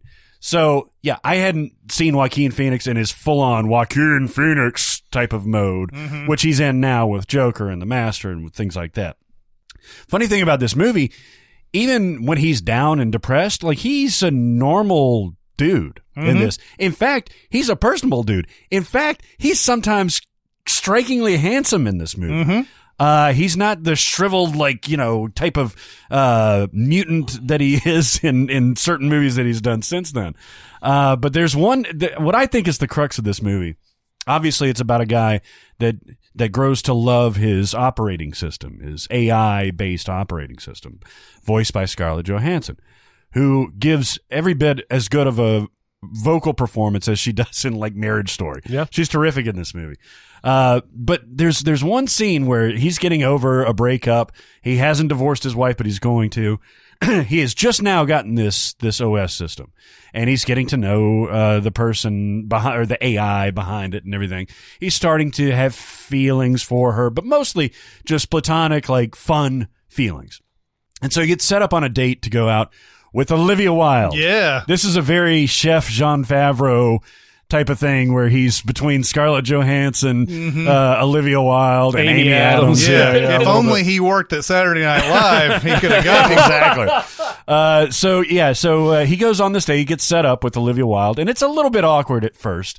But they end up drinking a lot and having a good time. You can tell they're connecting. And then they go out and they start making out, like basically outside, right?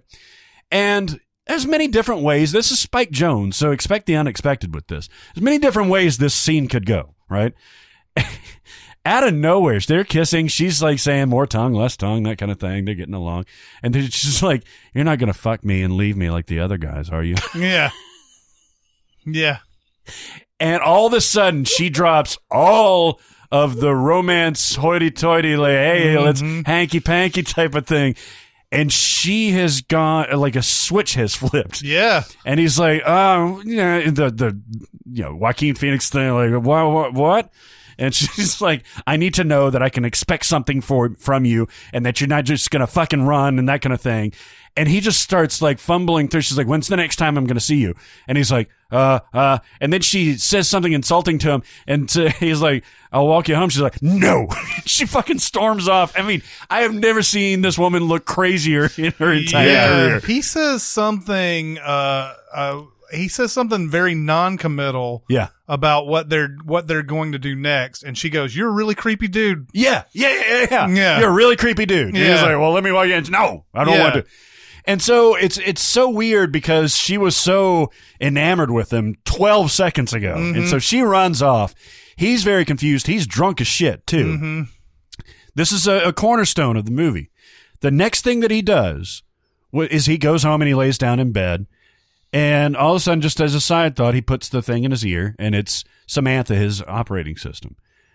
And what you see in that part of the movie, this great movie, is that Olivia Wilde's character has almost nudged him, has given him the excuse that he needed to disconnect with humanity, at least romantically, and accept this OS as a viable option. There's a whole lot of things that goes into that's a little bit creepy and a little bit weird when it comes to, she's there whenever he wants to call on her. She's comforting and listening when Olivia Wilde has real human emotions and can go slightly crazy, especially when she's drunk. But that's the crux of the movie to me. That's the heart of the movie, is that moment where he decides, and they end up having sex that night, with the operating system. And I don't think that would have been something that would have happened that quickly had it not been for that experience with the Olivia Wilde character. That's a good point. That movie is, I don't think I'm as high on it as you guys, but I really, really love the ideas in that movie. Like, I don't want to talk about the last 20 minutes of this movie. We should when we do the best of the decade. Perhaps. I don't really want to spoil it for anybody that may still go out and watch it, but it crushes me, man. Yeah. It crushes me. Yeah. It crushes you? Yeah. We need to talk about the last 20 minutes when we get to it later on. It exhilarates me. For her? Yes. Well, sure, but he's fucked. He's fine. He'll be fine.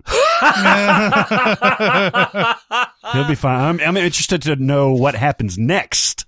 Let's also talk about, you mentioned Scarlett Johansson and Olivia Wilde and Amy Adams, but his ex is Rooney Mara. Oh, yeah, that's right. These guys had a pretty good run. But you can also tell in this movie how he makes it. He's loquacious. He writes from the heart. He writes greeting cards and everything. He's a great writer. You can tell he's brilliant. There are times when Spike Jonze shoots him where he looks like the most handsome Hollywood leading man, up there with George Clooney, Cary Grant type of thing. So you can tell that this is, while a little bit overreaching, like this is possible for a dude like this to land poontang. Wow. Well, the times your gutter just chooses to show itself are really surprising. To be able to enter relationships with these beautiful women. That's nice. That's beautiful. That's great. Yeah. That's great. I think the heart of the movie can be defined two ways. It's either the scene that if you took it out, the movie wouldn't be the same, which was how I conceived of it with Jaws and the speech about the USS Indianapolis and everything. But I think it also could be the scene that sort of encapsulates the movie or makes the whole movie work. Sort of like what you're talking about here with like his relationship jump in with the OS doesn't click and work that way if he doesn't have this scene with her. So I wanted to talk about The Town, a Ben Affleck bank heist movie I've seen about 360 times. And there's a great flow through on his mother. And when he's dating Rebecca Hall, he won't show her his apartment, and he's kind of, he's a typical closed, emotionally male, and she's like, give me something. And he's like, all right, my mom disappeared when I was 7 or whatever. He tells this whole story about coming out in his underoos and his dad sitting there with a cigarette ashing all the way down to his fingers, crying. Never heard a man cry before. It's actually a really touching monologue. And he made these, I wanted to make these flyers. Somebody found my mom, they might return her like the person who found our dog. To this day, my dad will tell you he hung those signs up with me, but he didn't help. And it's a very touching little thing. And he talks about, my grandma lived in Tangerine, Florida. I always assumed maybe that's where my mom went. The point is, she didn't love me anymore. She didn't want to be my mother anymore. And so she left. So then later in the movie, he goes to visit his dad. Yeah. Chris Cooper. One of my favorite Chris Cooper performances of all time. Shit. And he asks his dad, why didn't you ever look for her? Why didn't you ever look for her? And he's like, who? Ma. Why didn't you ever look for Ma? And he's like, oh, she was never good and blah. She was never coming back. I told you to make those flyers because I thought it would make you feel better. I didn't think you'd wear it like a disease. And there's another wrinkle of the story with his mom, right? So then he decides, I'm not going to do this life anymore. We got a lot of heat. I've been arrested. I'm going to back out of this last job. And tells Jeremy Renner, they have this great argument on the street. You want to visit me? Come down, visit me. This is all just an excuse for me to do Ben Affleck impressions. Come down and visit me in Florida. And so then he goes to the florists, which is Pete Postlethwaite, to tell him, I'm not going to do your job. The florist is the guy that gets them all the jobs. And he's trimming his roses, and without even looking up, he's like, you think I'm going to put Joe Flipperhead on this? No, I'm not going to hire them without you, and I'm not hiring you without them. You're a unit. And Ben Affleck is like, look, I'm not going to do it. All due respect, here's this wad of cash to help smooth things over. And he starts to turn, and Postlethwaite goes, you're going to do what I ask. And Ben Affleck's face is like, Jesus, fuck, man, come on. And then he goes, do you ever play the horses? There's 2 ways to geld a horse. You can do it with scissors or the chemical. You can cut them, or you can do it the chemical way. When your daddy tried to go out on his own, I did him the chemical way. I gave your mother a taste. Now she's doped up good. And then he says, your daddy didn't have the heart to tell you we were looking for a doped up suicide doper who was never coming home. And first of all, this is basically Ben Affleck has no choice at this point. He's got to do the Boston Red Sox job because this guy then threatens his girlfriend. But this is also what frees Ben Affleck up completely from the concept of family. Like, he's been holding on to this image of a mom that left that maybe he'll reconnect with, maybe in Tangerine, Florida, maybe. Even my dad is an asshole, even though he's still around. There's this idea of mom, right? And the Florists just ripped it away with the fucking truth, which has to be impossible to hear. Yeah. But that's what allows Affleck to walk away from everything. He walks away from Renner. He walks away from a life of crime. He walks away from his girlfriend. And from his dad, too. And goes to Florida. Yeah. And if it's not for this moment where he learns the real truth about his mom, I think he still has a thread of hope for family. Yeah. And that is what lets it all go. My mom didn't leave for this reason or this reason or this reason. She got doped up and killed herself. Yeah. Family sucks. I'm in it for me. And maybe that's not a great message, but for the character, I think he needed that push to be able to actually walk away from all of it. Well, yeah. And then Chris Cooper, I guess it's the second time that he goes to see him. He only goes once. He only goes once, where he says, see you on the other side, because he's got a life sentence, right? Yeah. Or is he being put to death or something like that? No, he's got a life sentence. He's got a life sentence, so there's no way he's ever going to get out. No possibility of parole or whatever. And he's devastating, man. He's not giving him an inch. He's not giving him any bit of, like, comfort or support or anything like that. He's just saying, fuck off, go live your life. Yep. Yeah, I love that. He says, I got to die twice before I get out of here. I'll see you again. This side or the other. Yeah. This side or the other. Was that was Postlethwaite's last performance, right? I forgot he died. Yeah, he died, I think, right after that movie came out. He's so good in that movie. Yeah, he is. Oh man, because Affleck, when he's trying to send him off, he's like, I'm not going to do the job. I live at 321 Terrace Street if you want to come down and talk to me about it. But then after Postlethwaite drops the bomb and he's like, I'll take care of your little girlfriend or come see you now that I know where you live. Yeah.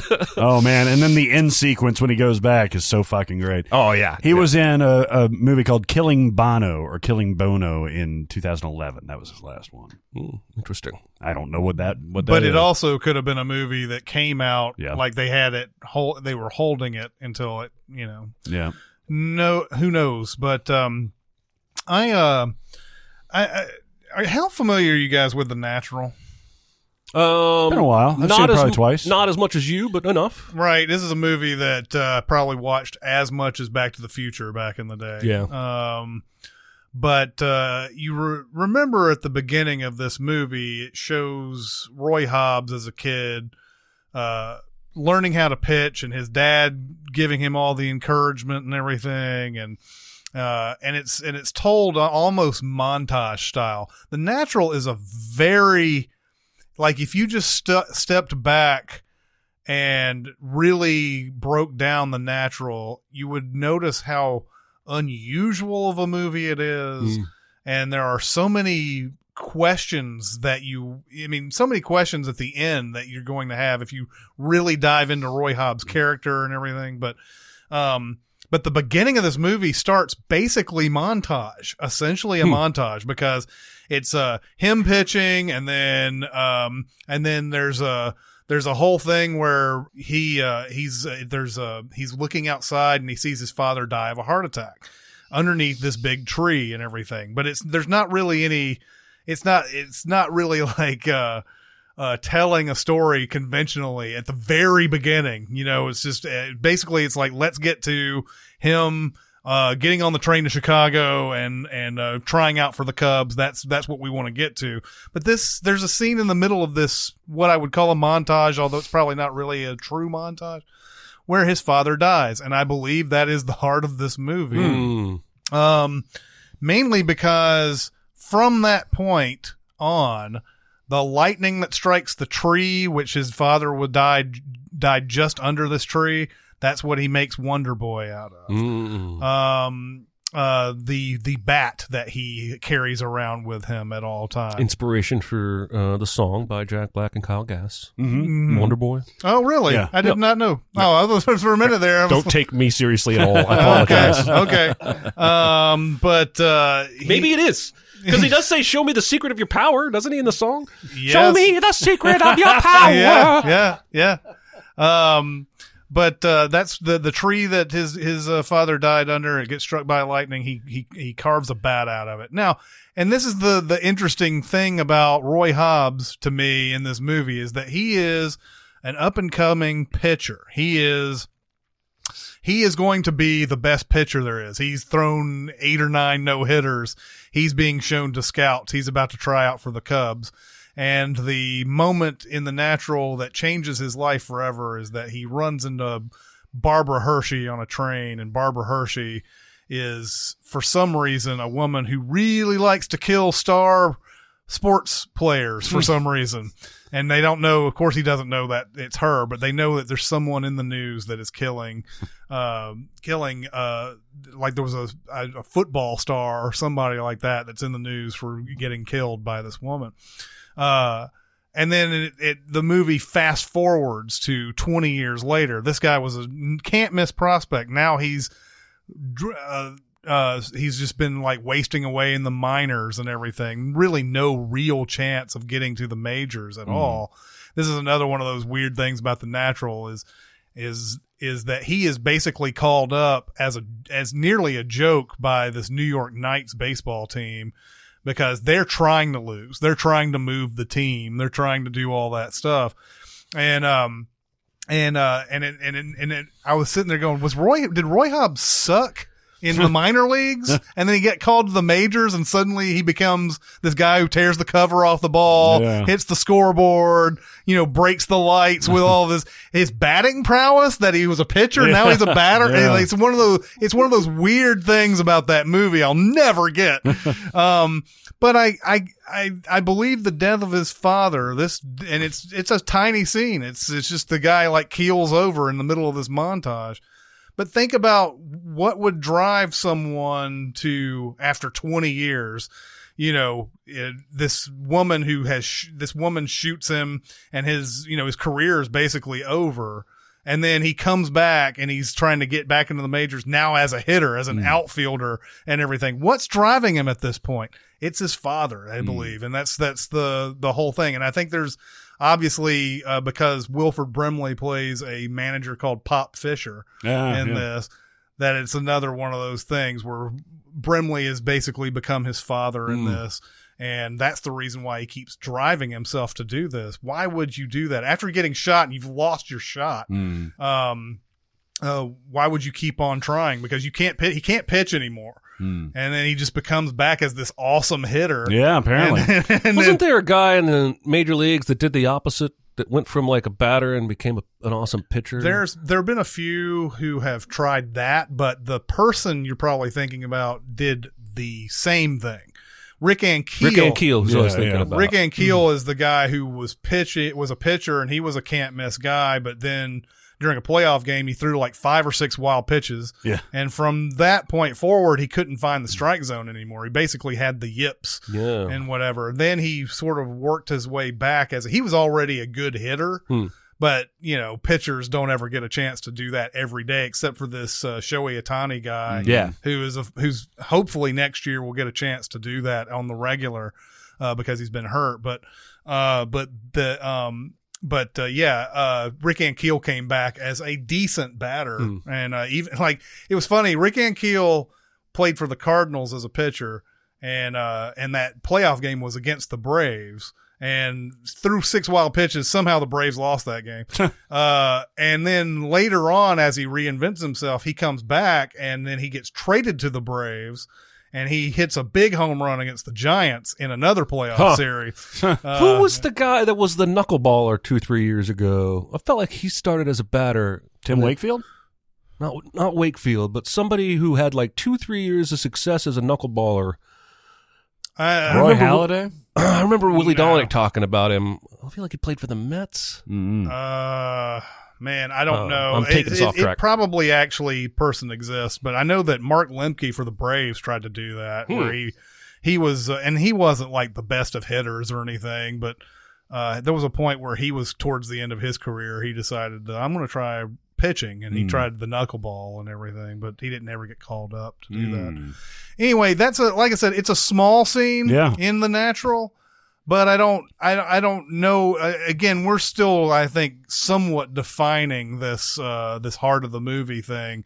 If you take out the fact that his father dies of a heart attack, would the same thing? Probably not. The same things probably don't happen. And I don't think he's as driven as he is. Yeah. Because by the end of it there, Glenn Close is asking him, why are you doing this? Because he's in the hospital. They found the bullet that's in his stomach, and it's tearing the lining of his stomach out and all this.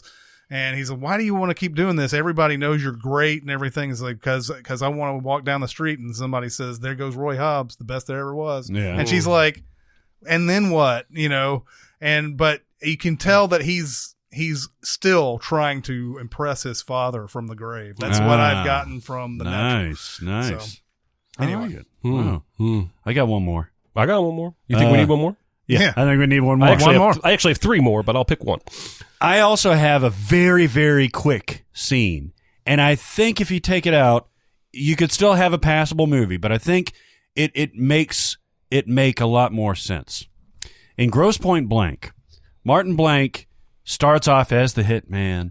He has the quirky assistant. He has the frightened psychiatrist, and he goes back to his high school reunion in Grosse Pointe, Michigan. Everybody that he meets there from that point on is a character of some kind. Jeremy Piven, his best friend from back in the day. Even Debbie, from his old girlfriend. She's a character. Mm-hmm. The security guy is a character. Michael Cudlett's character is a character. Yeah. Like even her dad. Like everybody is just an exaggerated version in this kind of like hyper realistic situation. Certainly Dan Aykroyd playing the rival hitman is wacky and crazy. Hank Azaria and the other guy from the FBI, they're over the top. And so he's navigating this kind of hyper-realized world of making a life turn. He wants to give this up. But before he does it, he's got to make the one last kill and everything. In fact, he's delaying opening the package because, I want to revel in my childhood a little bit more, make some changes, that kind of thing. I think there's one moment that actually makes him commit to those changes. So he goes to the reunion itself. He runs into Jeremy Piven, who's drinking a bunch. He runs into all of his old former flings and all that stuff. And then he sits down for a second with an old female friend that has a baby. Now, why she brought a baby to this place, I don't know. I think that's the sitter canceled. Is played by his sister Ann Cusack too. Oh, really? I think. Oh, wow. Well, he's got this wonderful rapport with him. He's not interacting like he does with the Michael Cudlett's character, where he's just like, bullying and stuff like that, or he's having sex with Minnie Driver or anything like that. He sits down and just has a conversation with her. And she's like, has to dig in the diaper bag or whatever. She sits the baby on his lap, and he has this look. And to the director's credit, lets it pause for a second. And he does this like little head tilt, and the baby does a little head tilt, and he's just kind of realizing what a real life could look like. And I think that motivates him to literally leave the entirety of all this behind and actually make an appreciable change in his life. And it's very, very quick. But I love that moment because it's a breath. It's a breath in a very hyperkinetic movie where you're like, okay, this is actual real life that he can latch on to. And I think without that, you don't get the full turn. Yeah. I think you get the shenanigans and the antics at the end, but I don't think you get the emotional turn. And I think that's the heart of that movie. Yeah. It was not Ann Cusack, but she's in the movie. The person that you're talking about has the kid is somebody else, but it's totally agreed, by the way. And this came on 2 days ago. Oh, really? Had it on and watched it again because I've seen this movie a million times. Yeah. But that's totally right. I think that's absolutely right because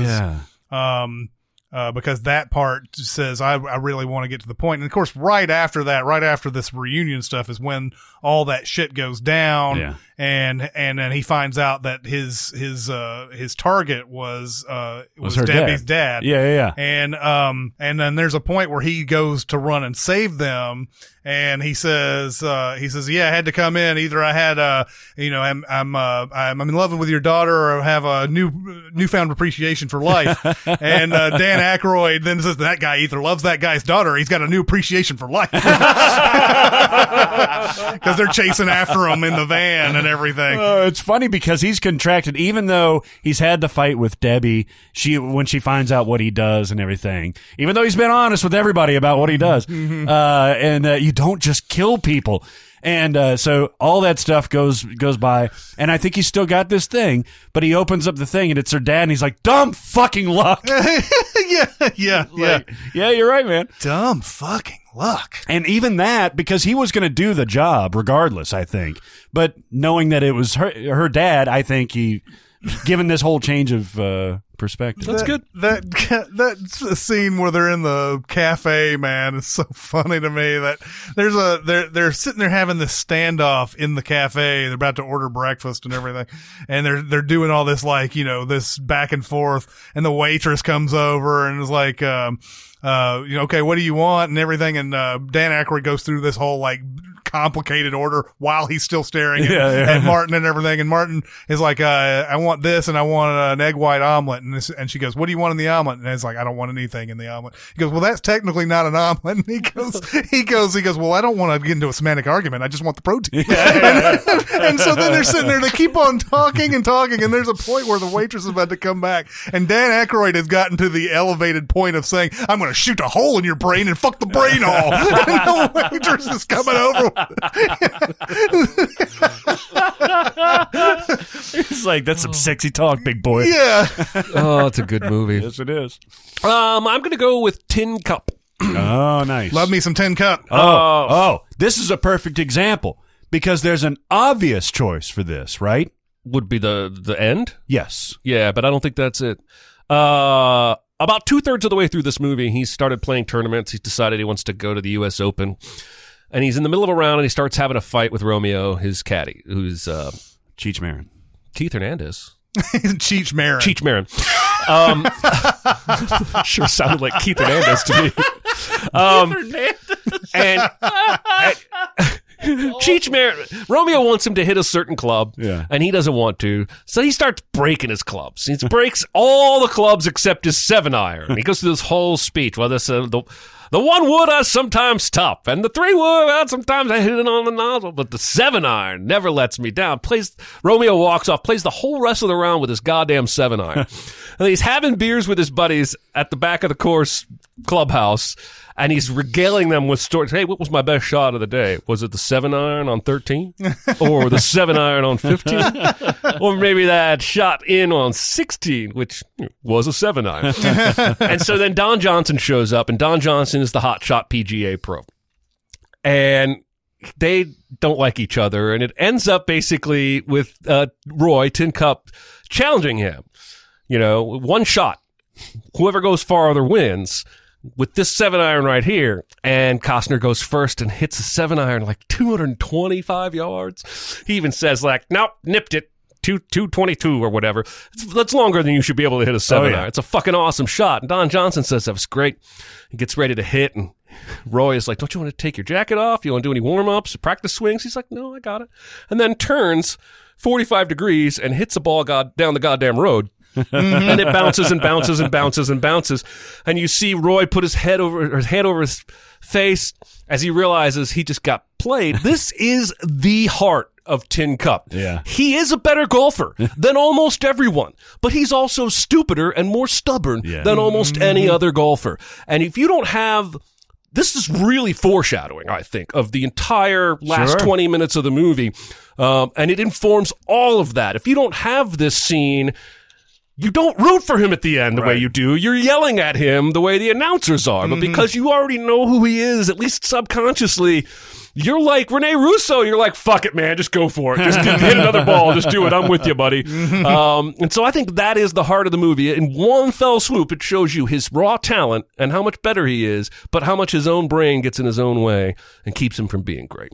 He's a bit of a butthole in this movie. Oh, he's a rapscallion. But he's lovable. Whereas Don Johnson's just a butthole. He's mean to old women and dogs. He's worse than Shooter McGavin. Well, I was about to say, Happy Gilmore and Tin Cup came out the same year. Was it the same year? Yeah, they're very similar in how they set up their villains. Yeah. And they're very similar in how the heroes are about things. They're both like need anger management and everything, and they both have an offbeat way of playing golf. Although, we've all been told, if you've ever been to Top Golf, the whole thing that Happy Gilmore does, where he rears back and you don't get any power that way. Well, and you also get kicked out of Top Golf. You get kicked out of Top Golf as well. You can't run up. But we did used to do that kind of shit in golf, like in high school. Not the Happy Gilmore, but like we would make up fucked up tee shots. So like if it was practice and maybe the coach wasn't there, we'd all get on the first tee and everybody would take their driver and hit it left-handed or like reverse, and whoever's went furthest would get like the honor and choose their foursome and what have you. We would have done the Billy Madison one had it already come out by then. Yeah. Billy Madison? I mean, Happy Gilmore. They're the same. It's the same fucking thing, man. It's the same fucking thing. You can't make your first two major movies the name of your character and not expect me to fuck it up all and the then time. he like made his company Happy Madison. Yeah, that doesn't help. Which reminds me, I saw Grandma's Boy the other day. Do you not like that movie? I don't think I've seen it. It's funny. It is funny. I used oh my God. I used an outtake from that. God damn it. What was it, like Fuck Your Face or something like that? Oh, oh my God. Probably, yeah. That movie is that movie is a perfect midnight movie to throw on as you're going to sleep. It's become that stoner movie. Yes. And I remember I watched this randomly at Hollywood 27, one of the prints that we had to watch. And I was like, oh, this stupid fucking movie. There's no way this is going to be any good. And I laughed my ass off in it. You've never seen it? No. Oh, I think Who's in it? Well, the guy from it's Alan Happy Colbert, who is he's He's in all the Sandler movies. Yeah, I know who you're talking about. And there's like Doris Roberts plays his grandmother. And Linda Cardellini is in it and plays a video game executive. Okay. In it. And Nick Swardson.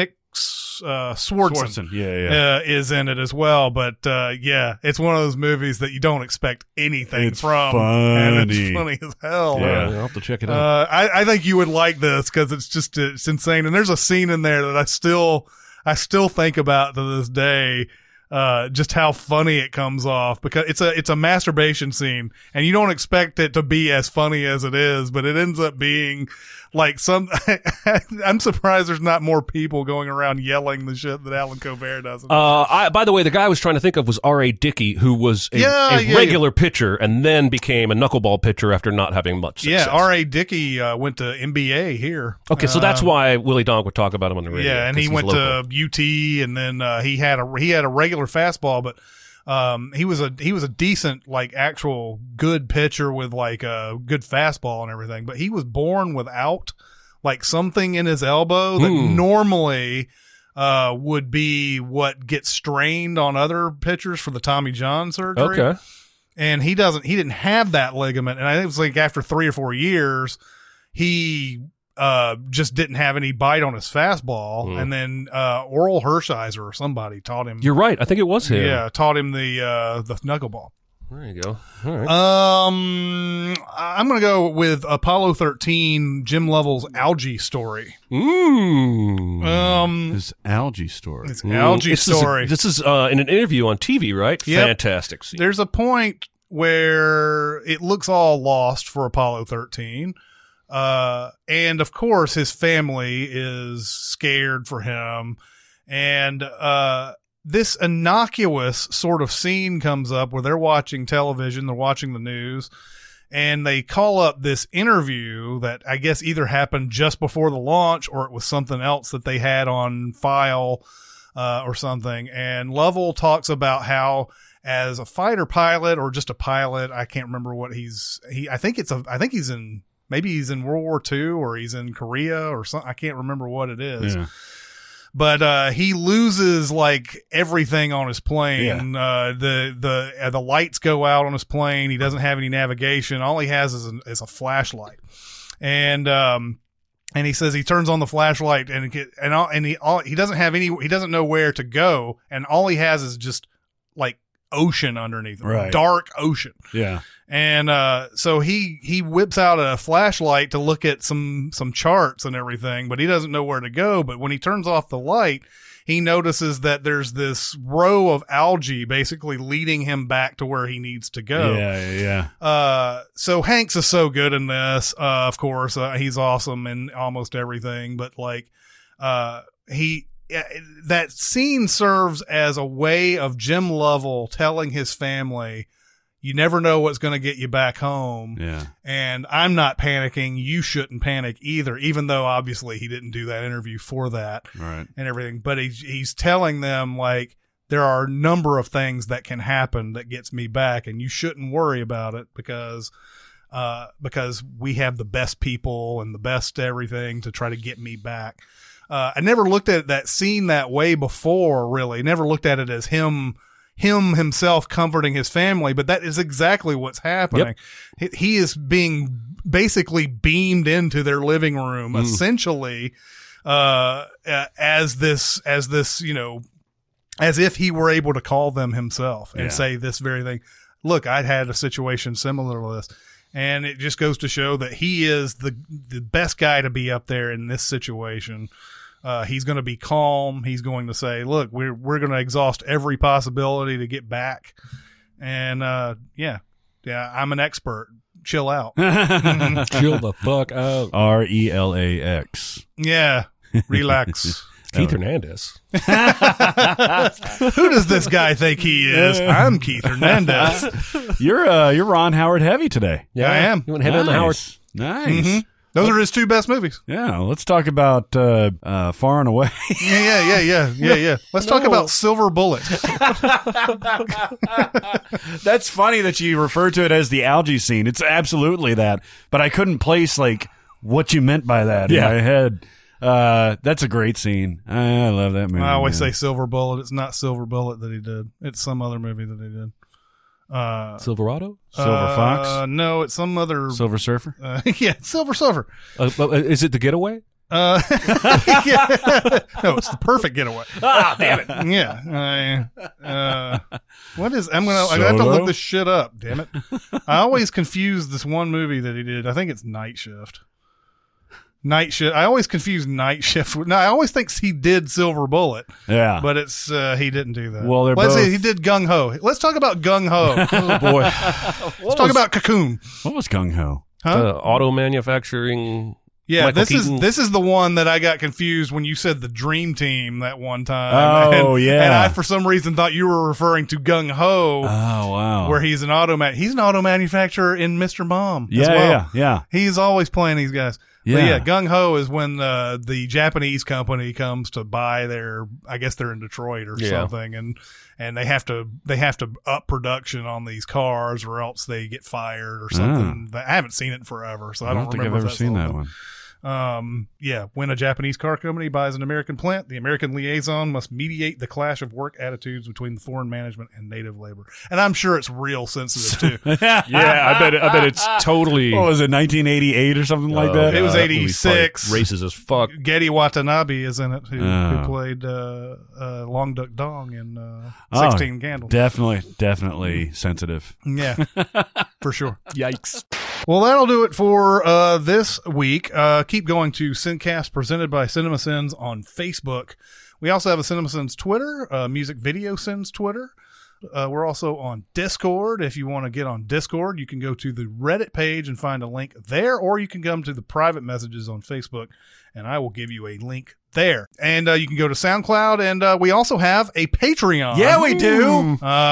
Go to Patreon, and we have a lot of nice little perks if you want to join us. You can get videos early. Yeah, you get videos early. You get to, at a certain level, you get to hang out with us and ask questions every month. The biggest perk of all is coming in just a few months, though. That's Sin Week. Yes, and there are we are full up at our tier level, but we are selling individual tickets to Sin Week, and we still have slots available. If you go to our Patreon page, there should be something right at the top that tells you what you need to do to get yourself a ticket to Sin Week. Yes, and it's still in the month of January.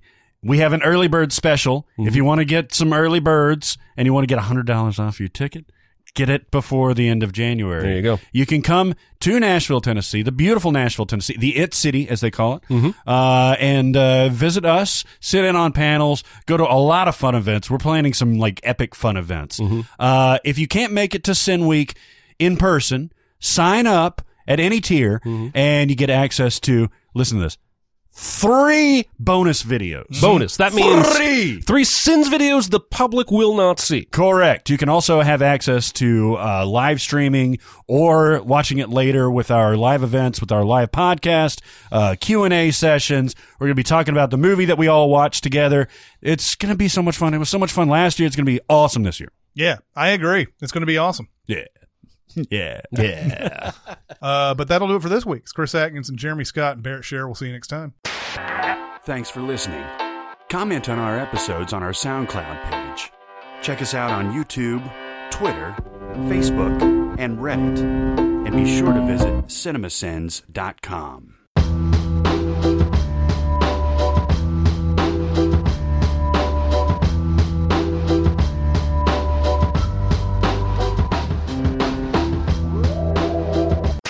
How about that deviated septum person?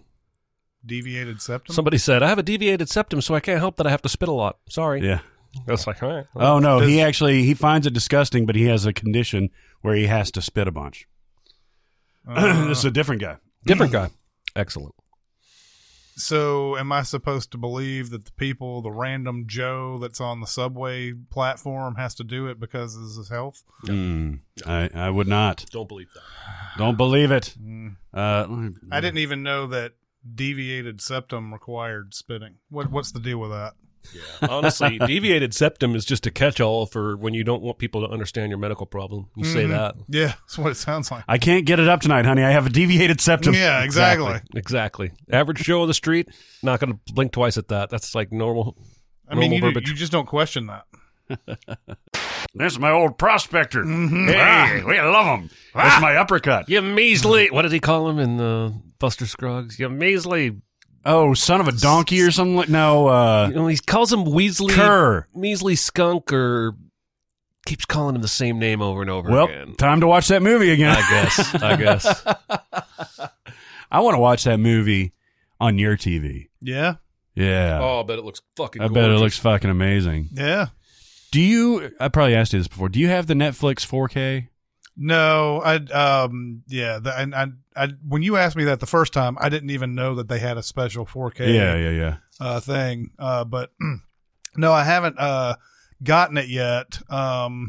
Mainly because most of my Netflix watching will happen up here upstairs. I don't really go down there to watch Netflix a lot, but I do watch Disney Plus because it's the only place that I can get Disney other than my iPad and stuff like that. That TV down there is the only place I can watch Disney Plus. But they're 4K. Some of it's 4K. Right? From what I can see, everything that if you have a 4K TV, it just really, I think it does. Wow, I think it does. Either it's just like everything that I click on shows you whether it's 4K or if it has Dolby Atmos or any of that stuff. So I'm assuming that when you click on that and your TV is capable of it, it plays it. Nice. That way. Mandalorian looked pretty fucking amazing on that. Have you watched that at all yet? Yeah. I gotta get up in there. I'm like you. I need to buy a new Blu-ray and TV. Yeah. Might as well go up to 4K. Might as well. Although it's expensive. Yeah, you can get some cheaper ones now though. Really? Yeah, I mean, they may not be like the balls out, the best 4Ks, but I imagine even the worst 4K looks pretty damn amazing. Yeah. That's true. So yeah, you remember the first HD that you got? The first, what do you like? HD TV? Yeah, I still have it. It's that TV that's in my bedroom. Right now. That's the first one I got. That one blew my mind. Like I was just sitting there looking at it like, I've been watching the world go by with like goggles. Yeah. I was using like an old tube TV all the way up until like 2005. Yeah. I had a TV that I bought in college, big ass thing that was impossible to move. I had that probably all the way up until 2000. I don't know, 2008, 2009, somewhere in there. It was a long time. Yeah. I had it. Yeah, it was beautiful. It was a beautiful moment. Should we start? Yeah.